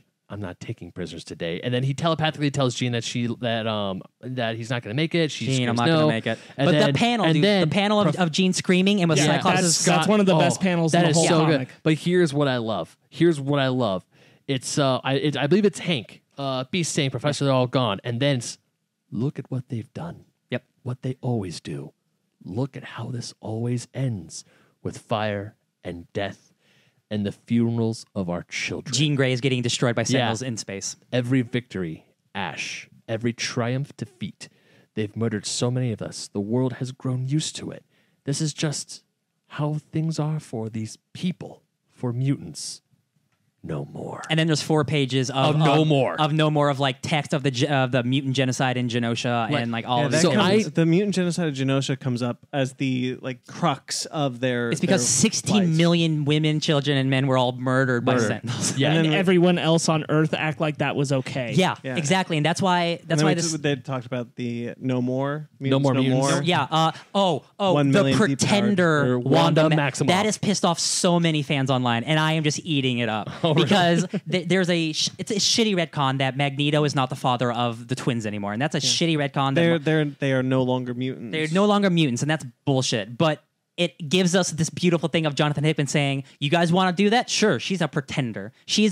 That's why if you look at the enemies of mutants, the Avengers are on the list. Yeah, that's awesome. That is awesome because, as we'll get into later, the Avengers were not there for them.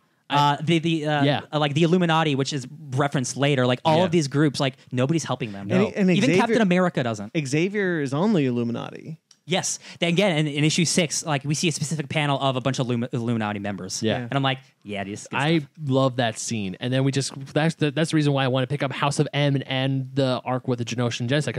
Because I did not know. You want the context. Yes, I want to know how these things happen. So Emma Frost. Obviously, I'm reading it in the supplements, but in the supplemental pages. But it's like, this, holy shit. Yeah. In Grant Morrison's New X-Men. So he's the first person to give mutants multiple powers.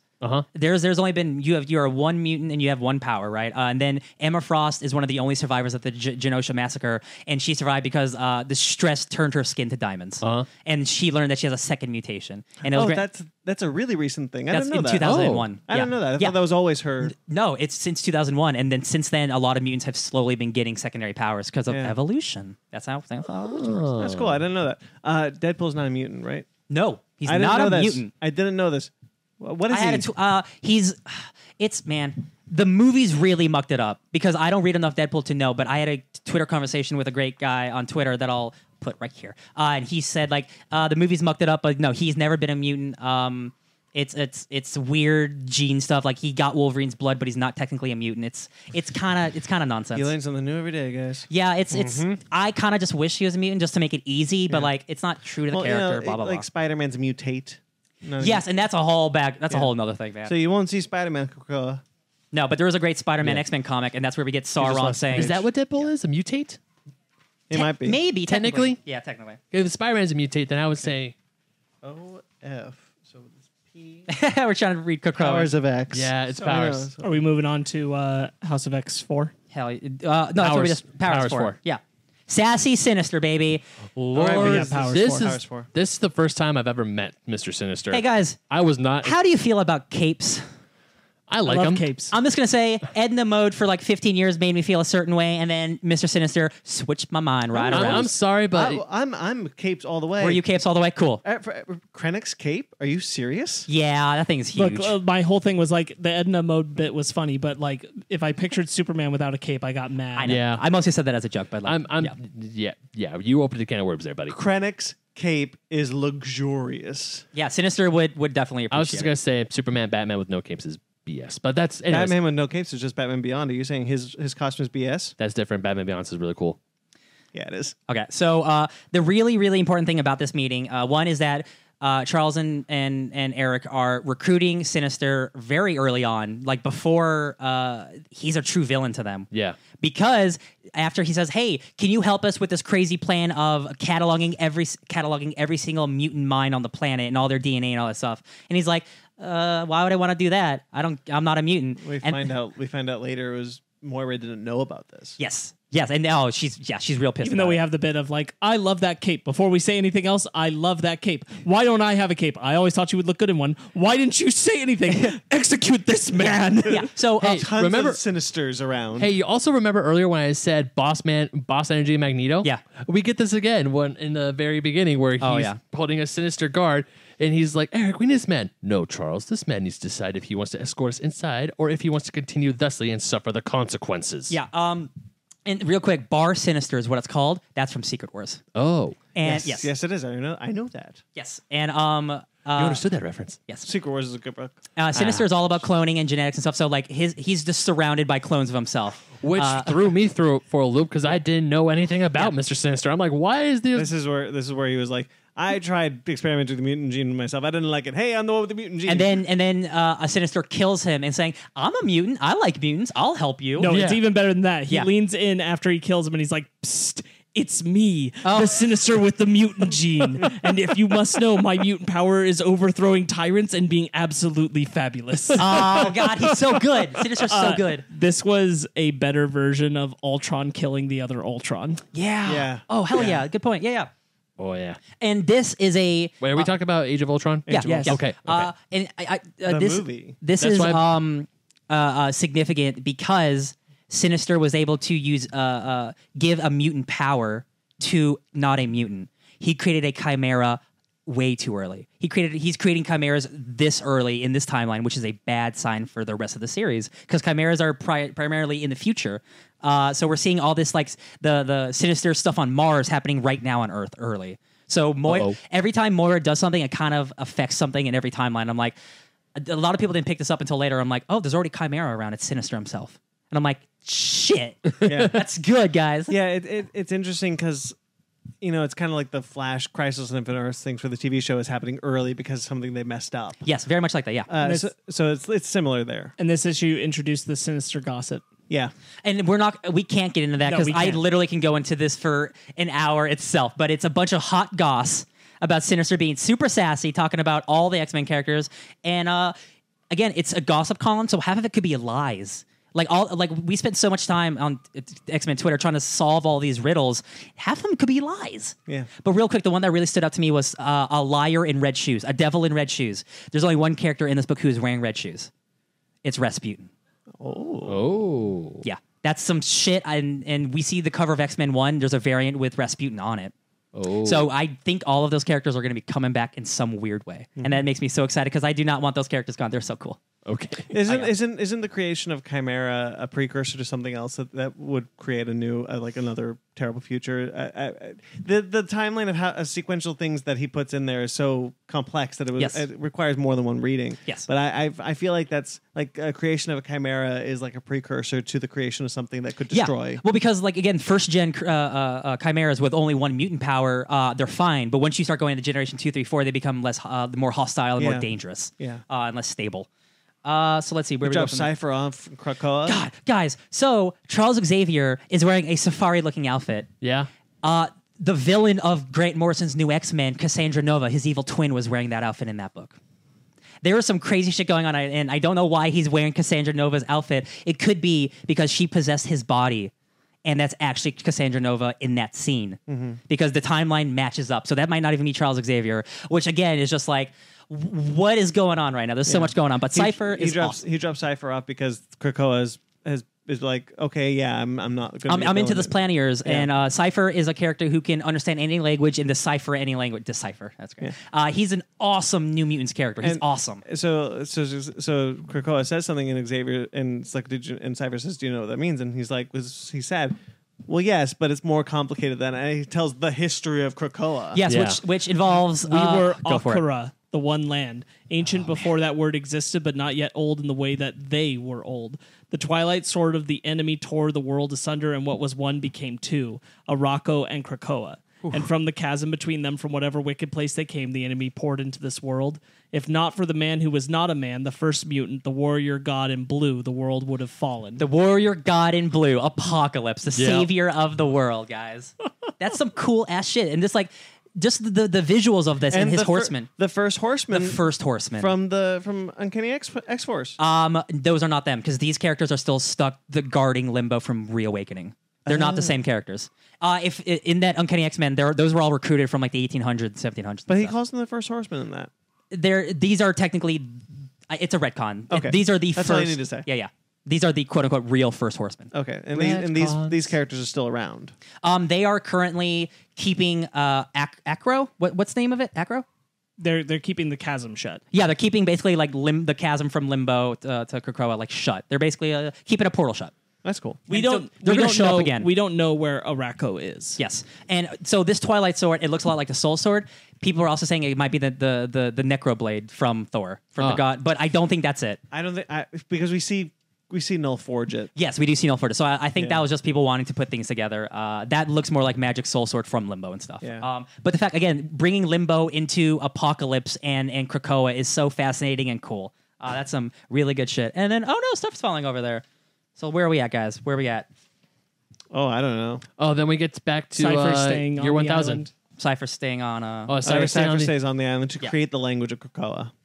Let's see. What does it say? Oh, this is super crazy and important too. Okay, thank you for bringing up year 1000. So the Elder has like a Nimrod who he's copied a part of his brain into to see if the Phalanx will accept a machine copy of humanity, because they cannot accept biological life forms. They can only accept data and stuff.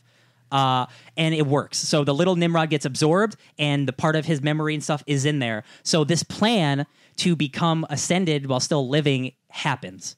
This is very important, again, to Moira's plan for the maybe future of X-Men, right? Mm-hmm. That's some important, crazy shit, but that's enough of that. We'll get into that stuff later.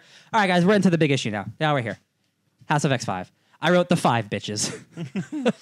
Gold balls. Gold balls, gold balls, gold balls. These are a bunch of obscure mutants. Okay, so I was wondering why you tweeted about gold balls that one day. Well, no, what was interesting is this happened unbeknownst to you, I'm assuming. You just tweeted how cool gold balls was on a Monday or Tuesday. Yeah. And because it's just making the rounds of like, hey guys, remember gold balls? Yeah, and then the next day, Gold Balls is a huge the character, savior of the X-Men. Yeah, and he's just a joke. He's a joke Bendis character. And Hickman has famously said, "I ate off the scraps of Bendis to get where I am now." So he is paying this back by making Gold Balls a joke character, one of the most important X-Men in history. Mm-hmm. That is bold. And here we get to the resurrection. The plan: mutants are now immortal. They cannot die. They are reborn. The idea is that Gold Balls wasn't shooting golden balls. He was shooting golden unviable eggs. Yes. To which another mutant has to make viable, and then another mutant puts in the thing. It's a whole multi-step process from these five. Proteus is the one who touches them, and he does a little warp of reality, and they become viable. Yep. And then they're injected with DNA, and Elixir, the life giver, kickstarts the process. And then Time is at the slave of Ava Bell. Ava Bell, baby. And that moves everything forward, and there you go. It's incredible. Mutants. And once I said payoff, the first scene Yep. in House 1 is explained here. Yeah. And holy crap. That's some good shit. This is where the rumors of Xavier. Oh, and Hope. Hope's important Hope, too. Yeah. He brings them all together. She brings them all together. Oh God! Someone talk. I got to vent because I got to find a tweet that I found. And also, this is getting easier for the 5. Like it's going to keep getting easier because they're getting stronger and stronger. Yep. Correct. And Hope is the one who keeps their powers at their able to operate at both their peak and in unison. Yeah. And so this is kind of the movements of Xavier in this issue are kind of where the rumors that he's possessed by someone happened, because it's like this doesn't move like Xavier. He's very effeminate. Yes. Also, the first time we get to see Lorna here. Yeah. Yes, Lorna Dane, baby. Yeah, so she's talking to Magneto and like, hey, have the humans done anything worthy of anything? Polaris, yeah. From The Gifted, which honestly is like maybe one of the best versions of that character. But she's like, hey, humans suck. What have they done? And he's like, actually, they gave us civilization and society. They gave us society, the one good thing. Yes, and that's awesome. And then Gold Balls walks in and they perform the miracle and they bring all our X-Men back to life. They're all covered in goop. And they explain that Cerebro's main function now is to imprint the soul of all the mutants and store it. The mind, the soul, anything that makes... And, no, the soul. The soul, yeah. Thanks to, not Forge, Bishop, right? No, or Forge. Forge. No, it's Forge. Forge. Oh, God, Forge is so cool, you guys. Yeah. Tom Selleck. Yeah, but I don't think we've seen... No, that's... God, I'm gonna show you guys a picture real quick, but I'm gonna post it up there. This is the first appearance of Forge. That's Forge. Love it. That's the first appearance of Forge. He looks like Howard Stark. He's a little bit. He's a handsome, funny guy. Everybody looks like Howard Stark far enough back in comics. Yeah. Yeah, that's true. Yeah. And, okay. So I also they get brought back to life, but I love Storm's speech, or Storm saying like, "This is my brother. This is my sister." But what are they? And the crowd chants Yes, or so shouts. this mutant. this was a very controversial issue. Not like really controversial, but people had a lot of problems because they found this very cultish and very weird and like very un-X-Men. And I think it's meant to be uncomfortable. Yes, and I do agree, but somebody is no, it was me who said this. They were like, okay, so if you never lived in America and you went to America and we just started singing the Pledge of Allegiance all at once, that would kind of freak you out, right? Like that seems cultish, right? Yeah. Yeah, this is the founding of a new nation, of a new culture, of a new society. Of course it's going to look weird. This is the first time we're seeing it. Especially because how the X-Men are framed in this as almost a cult. Yes. Like they are framed as almost a cult. It's very the religious iconography is absolutely on purpose. There's so much religious like text and like things that are so very clear. Yeah. I don't know much about Catholicism or religion, so like I just use like what do I know from VeggieTales. Yeah. Yeah. Also, I love the mutant diplomacy map. How it tells you exactly what country doesn't really agree with. I really like it. Krakoa. It's not that Wakanda disagrees. It's they don't need it. Yeah. Yeah. Oh, dude, that's great. And then And everywhere that's helped by Wakanda also doesn't need him. Yeah. Okay, Like so- it says for Wakanda, they're straight. I was like, we don't need it. We're fine. So this is from Generation X 47, which I believe came out in the late 90s. This scene from Generation X talks about Krakoa wanting to be one piece again. The biosphere was one aspect. The Krakoa that was the Jean Grey School another, and then merging with Arakko maybe? And it's like, what about Krakoa? Wasn't the biosphere originally a part of that thing? Exactly. Krakoa needs to be whole again. And that's the last time it's brought up. Yeah. That was 20, 30 years ago. So we get the list of things, and Wakanda says, what does that say, Ben? Wakanda? They do not need mutant drugs. And Isn't it other, like red? It's Yeah. like, we hate you. Well, I don't It's not think hate, but I don't think No. Wakanda was So- like, no, screw you. They're like, wait, we're good. yeah, they don't. That's so true, the yeah. thing, so there are the reasons for rejection. Like the rest of the UN's, like, oh no, we will accept Krakoa as a nation, and there are some nations who do not. Especially two countries, Russia and another, Latveria. Dr. Doom, looking at you. Both of them like, yeah, for political reasons, we're rejecting you. Yeah, and like Xavier's like, we went through the proper channels. Yeah, We did this. We made sure to go through the proper channels of becoming a nation. Yes. And I think that's really and like interesting. Wakanda is like, we're good. Wakanda and all the parts protected by Wakanda Yeah, in Africa yeah, like- are not part of this. Yeah, we're like, we're good, thank you. They're just like, But the big thing that happens is at the end. Oh, When okay. some folks walk through that Yeah, portal. because here's what really got me. Krakoa is a home for all mutants. Yeah. So, and like in past issues, we see Wolverine give the data to Apocalypse, and he's like, "Here you go, boss." And here we are. Wolverine is like, "You sure about this? It's not too late to change your mind." And then Charles is like, "An opportunity to change is exactly what I'm offering, Wolverine." Chuck, I gotta tell you, what do you talk like that? I kind of want to beat you to death. Yeah, he does. Some people are beyond saving. Yeah. And then there's this great dialogue more between Magneto. I'm gonna stop there. Yeah. But then, frickin' So, okay, you know who the person on top is. yeah, that's Mr. Sinister. And then you guys, nobody knows who that guy is. That is Magic. No, Magic is a No, girl. Magic's a girl. damn it. No, that is a guy named knew that. Exodus. Oh, Exodus. Exodus is Yeah, a yeah. very like religious-esque like my way or the highway. Never kinda. mind. I mean, was I know wrong. because of later. Is Yeah, of that course, 'cause Okay, later, yeah. is that Silver Samurai? No, that's Gorgon. Gorgon. Okay. Gorgon is a low time Wolverine villain that Jonathan Hickman loves, and he's propelling him to A status. Okay. real quick. Does is that the person who Wolverine gives a beer to, or is it Yeah. Lady Deathstrike? I I'm don't pretty think sure- it's Lady Deathstrike. I'm pretty sure it's I Gorgon. don't think she's in it. Yeah, it's definitely Gorgon. Yeah. It's definitely Gorgon. Yeah. That was cool. And then of course Apocalypse walks through and goes, Krakoa. It's been too long. Krakoa knows me, and I, Krakoa.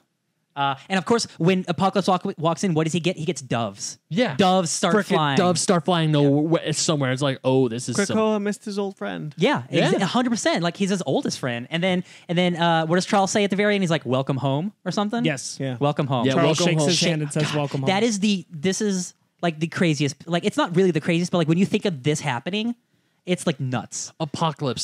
The age of Apocalypse. The one Like, the one mutant who just wants war between everyone. Oscar Isaac himself. Yeah. Learning.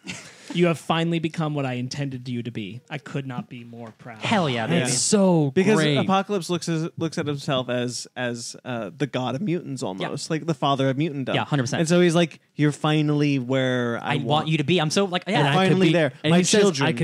I couldn't be more proud. that's so if good. Xavier hearing- if Xavier is the father, Apocalypse is the grandfather. Yes. like seeing Apocalypse telling Xavier that he couldn't be more proud just sends shivers down my spine. Shivers.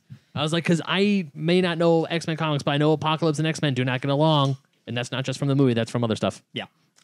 Is there anything in this issue that you think we're missing, Sparks? I see you looking through something. No, I'm on to the next one. Cool. Okay. Maybe just some good dialogue between Emma Frost and Xavier. Oh no! Did I not write that down? Oh no! It was Oh, just yeah, so yeah. good. It's just that moment where he's saying, "I know what you did." Oh, and are the you nation accusing thanks me of you. something, Charles? And then he's like, no, a grateful nation thanks you for your sacrifice. Meaning, Emma Frost is a super shady person when she needs Yeah. to be, and this is the first time Charles is accepting of it. Meaning, like, this dude is broken and willing to do whatever it takes. I really liked that moment because Emma's like, "You want to fight?" And he's like, "No, thank you." No, And she's like, thanks. "Oh, And she's like, oh, Charles, you're a bad boy. Is it? oh, Charles, oh, Charles. Charles." Oh, this is Forge. Forge. So Forge lives in Dallas, Texas, in a cool ass aquarium. That's rad. Hell yeah. I used to live in Dallas, Texas. Oh, I think Did this you is live in the no, aquarium? Brandon. No. I think this is the scene you just were talking about with Emma Frost and Charles Xavier. No, No, that was from the wasn't. UN. It was in No, the there one was before. a tiny scene where she's like talking to all the ambassadors and she. Oh yeah. That, okay. Yeah, there's a lot of issues now. You're fine. Oh, damn it, brain. No, you're fine. So let's move on to Forge. Yeah, Forge, damn it, brain. Forge is a mutant. He's the mutant Tony Stark. He can build anything. He just has to know what it's for. looks like it too. Yeah, you know, bearded white guys. You know, what are you gonna do? Look at this. Well, I'll be damned. I mean, don't think I look like Tony Stark. No. he has the. Yeah, if he had a goatee, he So looks like Tony. Charles goes to Forge and he's like, "Yo, can you make 5 copies of every mind of every mutant and put it in 5 different places around the world for me?" And Forge is like, "What? Why would you want I to do need that?" unlimited energy. I need unlimited this and that." And he's like, and Charles Xavier, who in the 80s is about to go to Shi'ar space, and Yes, and the it's funny that the Shi'ar he needs, crystals. That's what they need. he needs Shi'ar stuff. So it's really Isn't the next one that we see? Isn't the next time we see him? He's in his hover chair.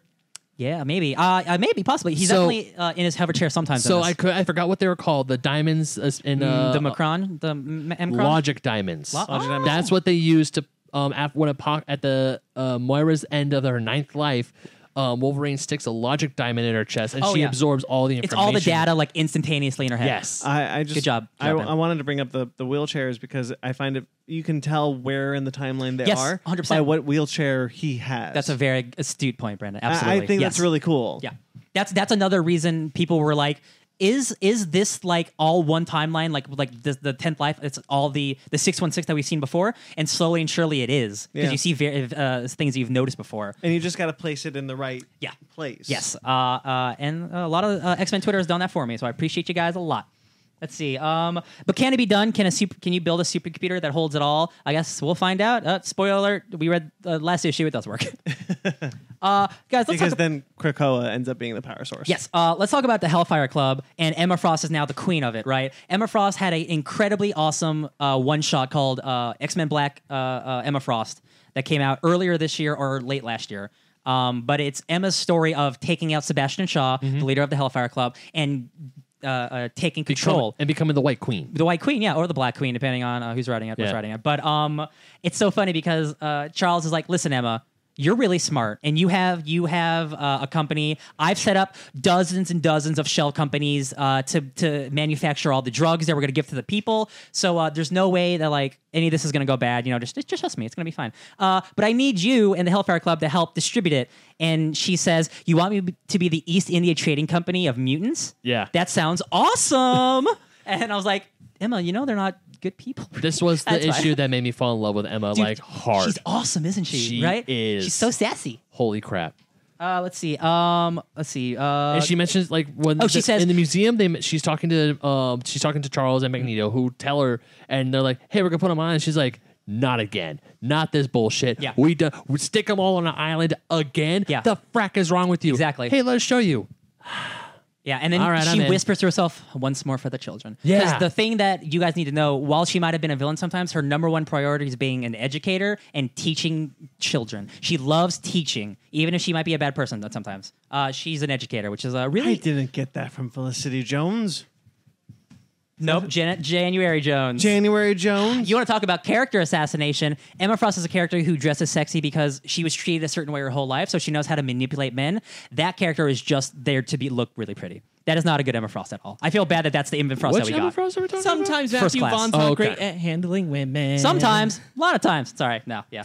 Anyway, about? I figured, Ryan. I just wanted to double check and No, make yeah. sure. so No, the one from X-Men Origins. Wolverine. jumping forward. Oh, I forgot about that dog. Jumping wins? forward. Wait, Oh. real quick. No, we have to talk about Sebastian Go on. Shaw coming back because that's Okay. really important. Because she just took him out and he's like locked away forever. And Charles is like, we need Sebastian. And she's like, I literally just got rid of him in the last issue, my man. That's really important that he's coming back and he's a member of the Krakoan Council. That's super important. Now we can move on. Okay, so Charles invites all the mutants Hell yeah! Is this the scene? with Namor. Oh, it's just God, Namor. The Namor Guys, sequence is real cool. Guys, so much like Emma Frost, Hickman gets the characterization of these guys like really quickly and really succinctly, and Namor is so badass and so cool in this scene. Ben, can you read the final thing for me From Namor? Yeah, you're on the right page. Where he denies Charles Xavier. Just the last word bubble. The last word bubbles. Go away, little man, and don't come back until you really mean it. Sorry, the one before that. He talks about like being superior. Do I seem like a person who just now realized? Yeah.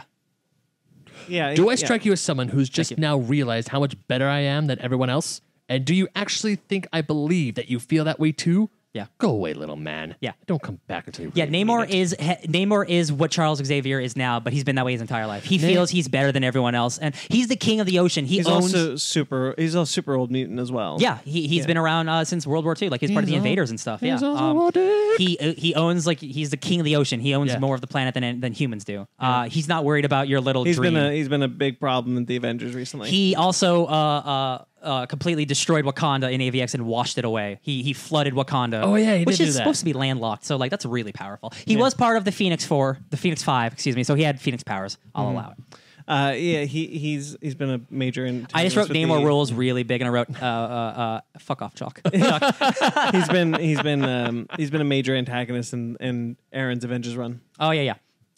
Lastly, he has in an this- awesome new redesign too. Lastly, in this issue is the year 1000. Hell yeah, but hey guys, black holes are actually supermassive machine brains that are collectors of society. Yeah, that was weird. And it turns out tomorrow's the end of the world for the Ascended here, for these blue people. And now this issue is the first time that we get a look at the habitat, and we get a sense that there are other characters that we're going not to be this one. No, introduced to. That's that not- was in the first issue of Powers of X. Yes. Or But we Powers of 10. got the habitat in the Yeah, we first. got the I just habitat. looked at it. Yeah. And we saw the shadows of two people and like, hey, who are And they those look guys? naked, which They do. they're not naked in the other issue. So I think that's just to misdirect. Yeah. Yeah. Looks very Adam and Evie too. Yeah, but there's an incredible, beautiful scene here where the Phalanx is kissing the Elder and absorbing him. There's a scene in House of X5 where Storm is kissing Cyclops in the exact same way, on the forehead. There's a lot of parallels. There's a lot of yeah. parallels. That's what I'm saying. All of this is connected, and I can't wait to see like what the future and the Phalanx, because the Phalanx is just super weird. Are you suggesting that Storm has evaporated? Cyclops? No, I'm just saying like the imagery is very similar for Storm purposes. has absorbed Cyclops. She now can shoot laser storm eyes. But yeah, the world's going to end tomorrow. They're going to be accepted into the Phalanx. Are they happy about it? No.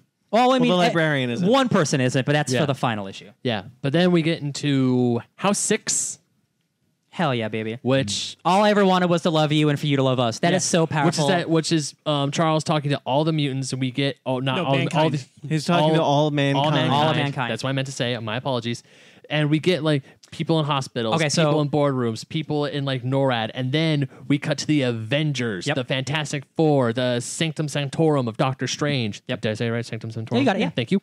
And There's it's also like, Gregor and Mendel before they get evaporated. There's Karima, and there's also a very mysterious character in the middle who we have not seen yet. This is a new character. We all assume that that's Dr. Killian, who is the founder of Orcus. Yeah. We haven't seen him yet. I was pointing to Sparks on there. Oh, okay. Wait, A lot of Killian, Ultra's Killian? no. Because he's dead. No, it's Killian is his first name. It's like Killian Arvo or something. Okay. Yeah. But he hasn't been seen yet. A lot of people think that's the Maker. It's not the Maker. We know what the Maker looks like. Yeah, the Maker is currently an antagonist in Venom. Yes, and in Absolute Carnage as well. Yes, Yeah. yes. And then where do we go from there? Let's Hey, And then we go- Krakoan citizenship, baby, for all mutants. And amnesty. Importantly, we see Moira too. For the first time Yeah. in like 5 issues or 4 issues. in a long time. Yeah. Yeah. In this timeline.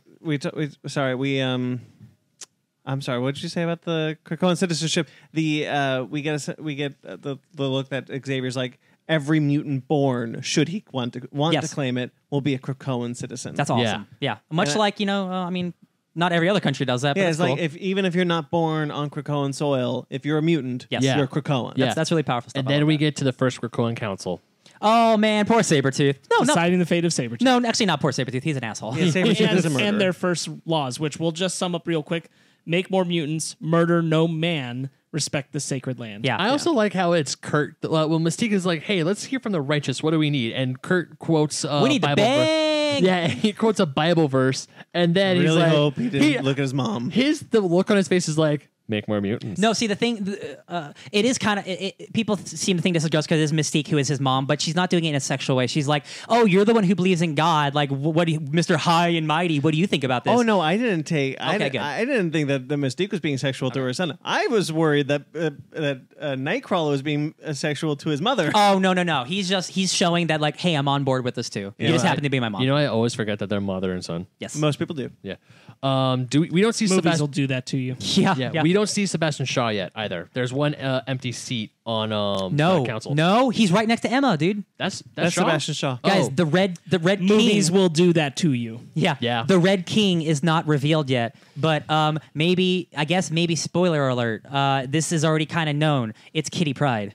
Oh, Yeah, and I kind of wish we all didn't know this, but like it's out there, so like I don't think it's a big spoiler to let you guys know. Like it was found out. Yeah, to quote Sparks, Well, movies ma- will do that to you. I didn't know that was Here, a fun fact. Actually, it makes sense that Kitty would be on the council because she's she's gonna be she's the captain of the Marauders, and she's going by Kate now. yeah, she's grown up. What's interesting is this is a character who's been leader of the X-Men, has ran the school at one Yep. time. Like you say And she's X-Men Gold, yeah. Yeah, you say she's grown up, but she's been grown up for a while. Yes, but like certain characters in this are not de-aged, but like kind of taken to their like perfect representation Yeah. and stuff. Honestly- and this is like an honestly- evolution of like her growing up a little bit. One of the reasons why a lot of people don't like Whedon's Astonishing X-Men is because of he de-aged Kitty. Yes, that's a good example. Yes. Yeah. Exactly. And so Kitty has been de-aged in yes. comics. Also, who is it? Havoc, who is Alex Summers. He's like a child for some reason. I think it might He's an adult. When we see him later in the book, Okay, he's still sorry. an There's adult. yeah, you're right. When they're drinking beer, there's another character who is incredibly de-aged for no reason that we know now. So Yeah. like Hickman is still doing that weird stuff. We just don't know why yet. He's putting characters where he would prefer them to be. Yes. So Sabretooth gets banished. exiled. It's like, Exile. we can't kill you because then we'd have to bring you back. Yep. Which is crazy to me. That doesn't matter. Like all mutants will be brought back. Yeah. It's their rule. Yeah. I have to say Sabretooth's sentence, because the way that Charles is telling him is like essentially it's a fate worse than death. You'll be asleep, but you'll like a coma almost. experience every moment. I love of it. it. Coma. Emma Frost saying quiet, and then Jean Grey saying quiet to Yeah. make him Yeah. like it's like no, I won't. I'm gonna quiet. And then it's, he's had like some telepathic training, like to resist. Like most, like there's been multiple references in the series of like, oh, they have telepathic like resistance. You know, that's kind of a common thing with like. is this superheroes. the issue where they talk about no precogs on Krakoa? That's the final issue. Okay. Yes, we're almost there. So Sabretooth gets exiled. That's real sad. That's real crazy. I'm really He might curious. have a day for like parole later, but for now, it's for good. Yeah. Oh, it's a. What's that? Oh no, that's Wolverine giving Krog, whom I thought was Silver Samurai, and I was completely mistaken, a beer. Oh, nice. Oh, that's Okay. what I thought was. Yeah. Got it. Cool. What's her name? Lady Deathstrike. Lady Deathstrike. Yeah, I gotcha. So yeah. So they have the most epic celebration of all time. This huge on this party. beautiful party, and this specific party is so cool because so many enemies are teaming up and hanging out and drinking beers. Emma Frost and Jean Grey have a notorious rivalry of this. Like Jean Grey's nice and Emma Frost is not. There's Havoc. Yeah, you're right. There's Havoc. Yeah. Sorry. There's another character. I don't remember who it is. Uncanny Avengers Havoc was very, very heartbreaking. Yeah. Yes. Havoc's cool. I'm glad he's back. Apocalypse is sitting by himself. It's so sad. But look, No, he's not by himself. He's with Krakoa. thank you, Brandon. Yes, you're right. He is with Krakoa. Yeah. I didn't even think about that. Krakoa, You know what? they're on a living person. Yeah. That's amazing. I love it. He's sitting there with I his think friend. he's quite at peace. Yeah, but like Jean Grey and Emma Frost share a beer. Logan and Scott share a beer. All the villains are hanging out. Exodus is telling stories like theatrically to children. Like it is some really cool stuff. Okay, Ryan. Yeah. Krakoa Atlantic. Turn the page, Ben. Oh, you're right. Whoa. Yeah. So. Krakoa Yeah, Pacific. this is the other. Okay, yeah, you got me Yeah. there. Okay, cool. So 19 is transit Atlantic Pacific. No, we don't. I don't. I'm just saying because there's 2 Krakoas. yeah. Okay. Oh, It I- looks like Krakoa is 2 islands right now. Okay, yeah, yeah. So Look, Island 21 right here is Danger Island. But it That's says it. Krakoa It's, Atlantic. it's training and the point and transit. That's the things that Yeah. are on the Atlantic one. Okay, so it's not all of it. Okay. But what I was saying You're is, right. is there are 2 Krakoas, and so I was asking, was that No, that is Because the it's called Krakoa. I don't think it is. no. That's the limbo one. That's not here. So what, how did man? It must suck for Krakoa. He's got two pieces. Yeah. Well, I mean, he's also in hundreds of other locations too. Technically, that's true. I mean, like I guess it's all one consciousness, like a hive mind, like a phalanx. Well, guys. All right. Moira so becomes Krakoa. You heard it here. yes. So yeah, Krakoa party. Just look at what we made, which is a stark difference to look at what they did. Look what they have done. Yeah. And then look what we did. Yeah. That's some powerful Which stuff, is guys. great. Yes.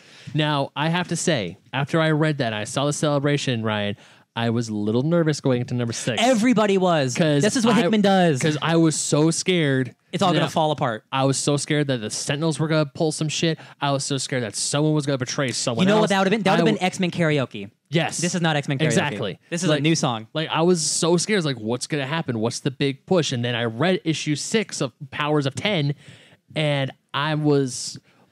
We can still call it Powers. Yeah, Powers of X, and I still... So this final issue, we're wrapping. this final we're getting to the end issue, here, like I is this might be my favorite issue because so much. Pay off. Yeah, baby. Oh, baby. Oh, yeah. Holy crap baskets. So The payoff in we this issue learned is that the great. Preserve is the final home of mutants, the last remaining mutants. Homo sapiens are gone. This new like weird blue race of like what are they called again? Spark, you said Posthuman. Post-human. Thank you. Yeah, I said it earlier. Thank you very much. Good job, Brandon.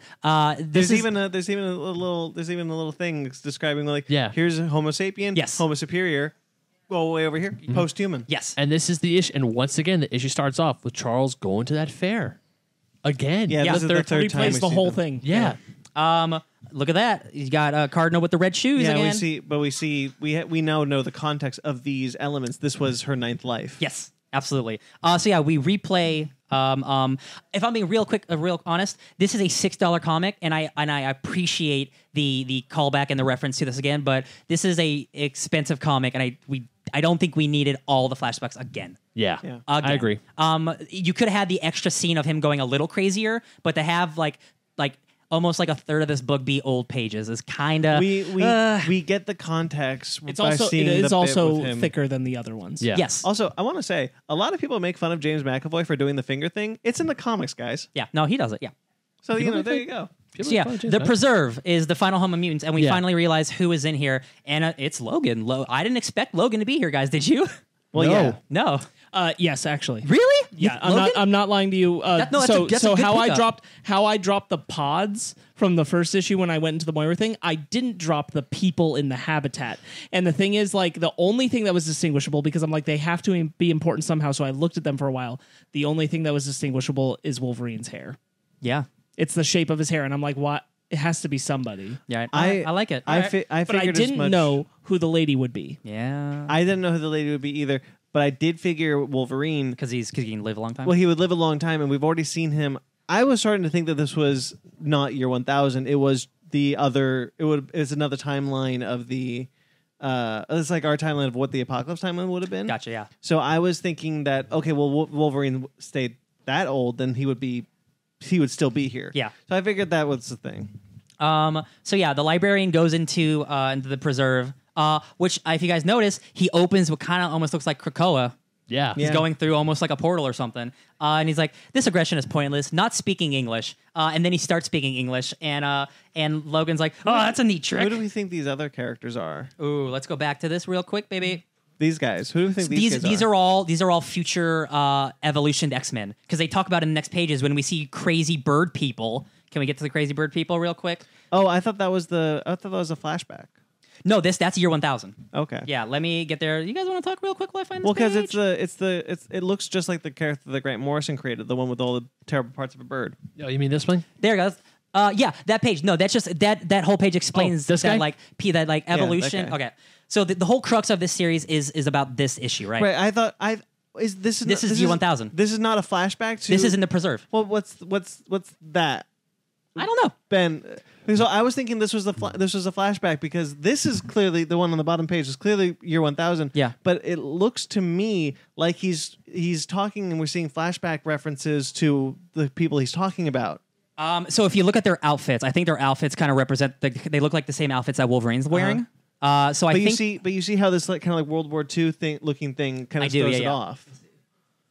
Okay, I think that's here. Let me see this real quick, Sparks. I think this is just showing us that what happens when humanity stops being beholden to its environment. This is them trying to do that, I think. Again, it is kind of vague, and it is a good point you brought up. I didn't think about that, but I definitely think this is the preserve. This also. Yeah. Like this is also a flashback. This has to be this panel. I'm not sure. When man controls the building blocks of biology and technology, evolution is no match for genetic engineering. Which, so I'm not really sure, actually, Brandon. You bring up a good point. I think it's just talking about the evolution of humanity and how they can make themselves into X-Men, basically. Right, but I think he's saying it through these flashbacks pages. You might be right, actually. Okay, panels are flashbacks. You know what? That's a good point. I could believe that. I'll have to look into that on X-Men Twitter a little bit later. You would have thought that the machines would defeat you, but we were just using them to buy time. Sentinels gave us years, Nimrod gave us decades. So Moira's final realization is it's not machines, it's not AI, it is humanity itself. Yeah. Humans will always be the fundamental problem, and the X-Men can't just kill humanity. That's a bad thing to do, right? So Moira has except the reveal at the end clearly she tried. She did try in other lifelines and timelines.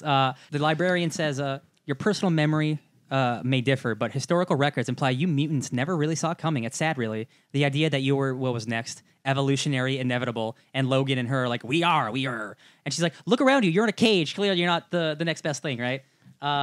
You thought it was the machines that would defeat you. It's actually us. He's like humans. He's saying they are the true next evolution of humanity. Yes. I believe the scientific term is Homo novissima, the end of the evolutionary line, the last man there will ever be, because humanity is at a point where it's ready to ascend. And while we're talking about ascension, I got a great quote from Polygon. They did HoXPoX talks every week. Really incredibly smart guys. And I'm just going to bring up this fun fact for you. In case you thought that we weren't philosophical enough, the librarian is getting into the meaning of existence. He seems to be implying that existence within the Dominion is merely a simulation, the idea of which puzzles contemporary scientists, like the librarian and others. Is this nature of existence simply what our senses tell us? Could a manufactured existence be just as real as a material existence? Kind of like the Matrix. So the librarian is here talking to Moira, contemplating, should I let you die to restart this over because I have doubts about my ascendancy. This is the only blue person that we've seen have doubts about this crazy thing that they're doing. He's like, do I kill you and see what happens, or do I trust the gut and become a god? And then Wolverine kills him. Yeah. And just like right out real quick. And what do you say, Brandon? Like, was that fast enough for you? He's like, because he's like, I'm so advanced, I can see you coming, and he doesn't see this coming. He just goes, was that fast? I think the quote is, "Dear Lord up in robot heaven, tell me, was that fast enough for you?" Hell yeah.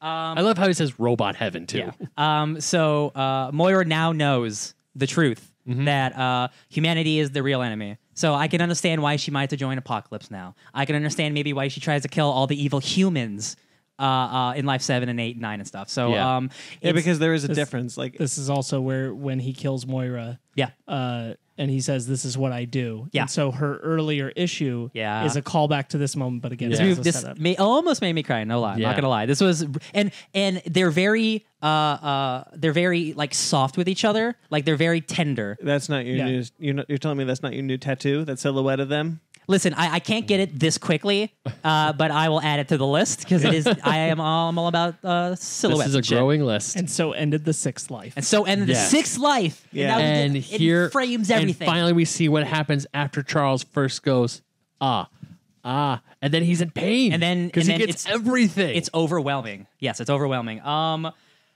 So they have a great conversation. Moira's talking to Xavier, and she's like, Charles, I've known you so much. I've loved you, I've hated you, and you've never changed. And he's like, oh, thank you. She's like, that's not a compliment. And what she realizes is she has to break Xavier of his dream, of the dream of a peaceful existence with humans, because clearly 9 times out of this 10, it has not worked. Yeah. And if this is her final life, if this is the last chance she gets, she has to break the rules, which also means she has to break a good man. Yeah. And that's really sad. And well, that's what's interesting is if you look at all of 616 history, this frames 616 history, at least for X-Men, as Moira breaking Xavier piece by piece. Again, people who only know the movies and think of Charles Xavier as like a really good person, except for Dark Phoenix stuff. Charles Xavier has been an asshole for the last 20 years. Because if you really think about what he's doing, he's creating child soldiers.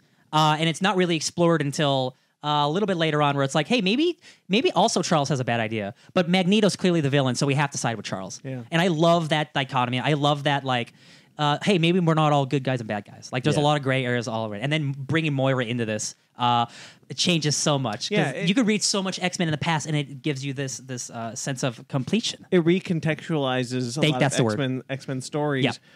We've been talking about how this is the 616 timeline. It is, and Moira's been missing for 20 years. Yeah, yeah, and so we get references that Xavier has forgotten this moment, and she's like, because at that moment she's like, can I get you to turn on them now? Mm-hmm. No, okay, well you're gonna forget, and then I'm gonna break you. Yes, I even wrote Ivan Drago, I will break you. Yeah. And then we get, is this before or after we get all of her text and all of her diary entries? We get her diary entries after. Yeah. We don't need to go into a lot of it, but the most impactful thing is talking about children. Because this is the thing that most recontextualizes all of X-Men, because Charles Xavier has a son named Legion, who is an Omega level mutant who could do anything. And Moira McTaggart has an Omega level mutant named Proteus. And it's not a coincidence that both of these children were born Omega level mutants, which recontextualizes that these children were not made out of love. They were made out of save the race. Mm-hmm. And that is so gross. That is so gross to think that Charles Xavier met with this person and had a child just so he could use him later. Same with Moira. All of the 80s and 90s have Moira married to this guy, and then we meet Proteus, and Proteus is a bad guy, and he leaves. And that all this recontextualizes all of that. And it makes Xavier, because of Moira, really bad. He's a bad dude, and he's doing kind of bad things, but for the good of his people.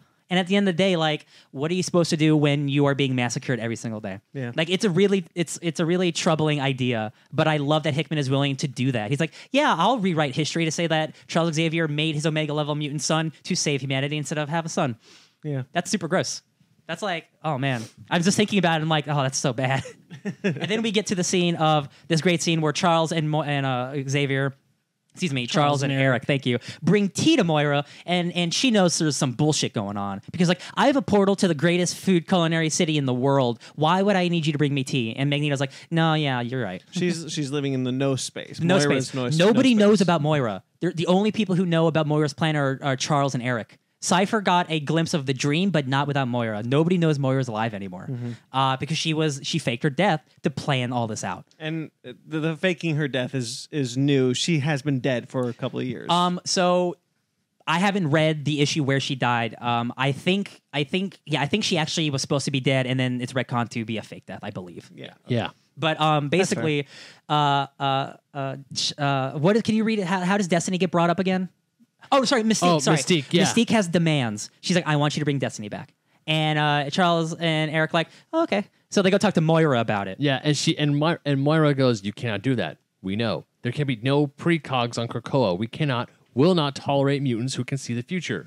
We know. How hypocritical is this? I wonder why. Because if Destiny comes and shows that Moira has had all these lives and they're trying to build this future, but they always lose. Every single time they lose. So all the hope that they have will be crushed, knowing that this has all happened before. Even though it's happening, and that's why Charles and Eric are like, it's not going to be that way because we are different people. You made us who we are. And again, that's really scary because they're like, all right, Moira, you did your job. And that's the most telling thing about this in these last couple of pages. Moira, sit the rest of this out. We got this. everything you spent thousands of years of your life trying to build this plan. Now set aside. Let the men handle this. I think there's something more sinister to not wanting precogs on Krakoa. There I don't think it's just as simple as she just doesn't want that hope crushed. I think there's a reason that she doesn't want them. Also, but if Destiny comes back and kills her, like that will restart all of the Marvel universe. So like, right, but if what she's doing is for the good of mutants, then Destiny wouldn't kill her. You think so, right? So that's why it's really interesting that even though going back to when Destiny was talking, she's like, I've seen everything you're doing, and I don't like what you've done. I'm not convinced of your plans. And she's like, you don't do this again. So I think Destiny would be on her side, but if she doesn't want Destiny back, you're right. She is doing something more sinister. Look, I mean, think about it in the simplest terms of the fact that like what they've done is establish this nation. If you have a precog who could talk about a different future, a future Moira hasn't seen because she's never seen the future that goes down the line of the things that are happening at this moment. Yeah. That can start a revolution for the wrong reasons. Yes. And they need that not to happen. Mm-hmm. That's why there's no precogs on Krakoa. Yes. You can't have people who can see a future that could work against what Moira is trying to do. Yes, because if you have a glimpse of the future, then it might come true. Because someone who is it's a Doctor Strange thing. Because somebody who is precogging the future as it's written from what they're seeing could think about the like leading circumstances of what's happening, but not have the context. Again, the branching multiverse of those ideas. 9 lives before of alternatives. Yeah. And not understand that this is the way we win. They don't want to know the future. And every other way is the way we lose. They want to build the future. They don't want to know it. DC has a concept called hypertime, which this reminds me of. The metaverse. Well, the metaverse is different. Yes, it's another type of thing. Yeah. Let's see. It's tea time. The truth. We are different, God, Moira. I love Jeff Johns. Yeah, he's pretty cool. Sorry. And then it has the flashback of or the party scene again of saying like, Moira, you turned us into this, and like we got this, blah blah blah. And then Magneto's like, let them try to stop us this time. Yeah. And then Charles goes, yes. Charles, who never would have said this before, saying, yeah, let them try. And that is so almost haunting that when you think of Charles Xavier in the 60s, it's bright, like plucky, like I want to save the mutants, and now he's like, we're gonna build a nation and we're gonna pirate drugs all over the world to countries that might not even want them. I mean, going with like the basic analogy of what people make between these two is, this is Malcolm X convinced Martin Luther King Jr. that violence and self-defense is a good answer. Yes. It is almost a Magneto way, but they're not being. But again, they're not being violent. They're just being assertive and aggressive. No, but it is. Well, that's the whole thing. Is it's not violence for violence sake. Yeah. Malcolm X was always saying it's violence when attacked, when needed. Yeah. This is that. You're this right. is saying here it is. You come for us, and we will fight back now. Yes, that's true. Yes. That's it. Yeah. This is it. I love it. I love it. That was them killing the people when they were making the mother mold. That's violence and self-defense. You're 100% right. I love you. Yeah, even Scott says about the one because Jean Grey asks what about the human crew. Is like keep casualties minimal. We don't want to fight. We don't want to try and hurt them. We have a mission. It's just to get the mother mold into the sun and destroy that. So are we all picking up all 6 new X-Men titles? I don't. You don't have to like. You don't have to. It is a fully like contained X-Men world where all these books are intertwined, but like much like the Marvel comics universe, you don't have to. It helps. I can tell you for sure, my wallet says no. I've signed up for 5 of the 6 because I'm gonna buy the first issue of Fallen Angels and I'm gonna see if I like it because that's the one concept I'm not totally sold on yet. But we'll see. It's being written by Brian Hill, who does like Detective Comics and Black Lightning, so like he's a great writer. So this is really good. We all know Krakoa's most important mutants, the Resurrection Dynamo called the Five, and their great unifier, Hope. Hope Summers is Cable's adoptive daughter, prophesies to restore a decimation that mutant kind had after M-Day. You just bought a bunch of books about Generation Hope. Hope is supposed to be the Jesus of the mutants. Like she's supposed to usher in this like peaceful age. She was the first mutant born after House of M. Yes, Brandon, you're great. I love you. So Hope Summers is now actually the savior she was meant to be. Yeah. And Hickman is the one who did that after 20 years of somebody trying to do it. It's poetry. It's beautiful. I'm so glad Hickman is doing this because like the X-Men were not in the best spot the last couple years after Bendis left, and even Bendis' run ended on a sour note. So having the X-Men be this popular and selling this well, back in the 90s, they were the hottest thing in comics. It's still the highest selling comic of all time is X-Men 1. And the conspiracy theory that Fox was trying, that Marvel was trying to bury the X-Men is ridiculous and it's not founded. That is some silly, nerdy nonsense. Yeah. They did push the Inhumans super hard. But they also had like 6 X-Men books at one time. They always have a bunch of X-Men books, yeah. And there's like 3 X-Men minis going on at any given time. So like I was reading X-Men for the last couple of years if I wasn't reading the core X-Men books. I always bought side books. Yeah. Like all new Wolverine stuff like that. Yeah, I really like this. I honestly kind of wish it just ended. Like this was it. It is as a miniseries. It's pretty rad. But that's why it's so exciting because this isn't just an Elseworld story. This is the Marvel 616 true continuity going forward. Again, I said it. It's changed forever. It's changed forever, and like I said it way early when we first started talking about this months ago. Like this is an Image book that has the X-Men in it. Yeah. Like this is Hickman allowing to have double-sized issues, so half of it could be text. When you read a book like this, very few times in comic books do you see an element and say, "Wow, things are different." Yeah, now, like really, things are fundamentally different. And DC, it's the Stan Lee thing of like it's the illusion of change. Yeah, like this is actual change. Like mutants are immortal now. That was for DC recently. That was Rebirth. They were reading Rebirth and like, oh, there's a change that has come, and it's not just the illusion of change. Grant Morrison is very much a fan of the illusion of change. Oh yeah, and it's not to his detriment either.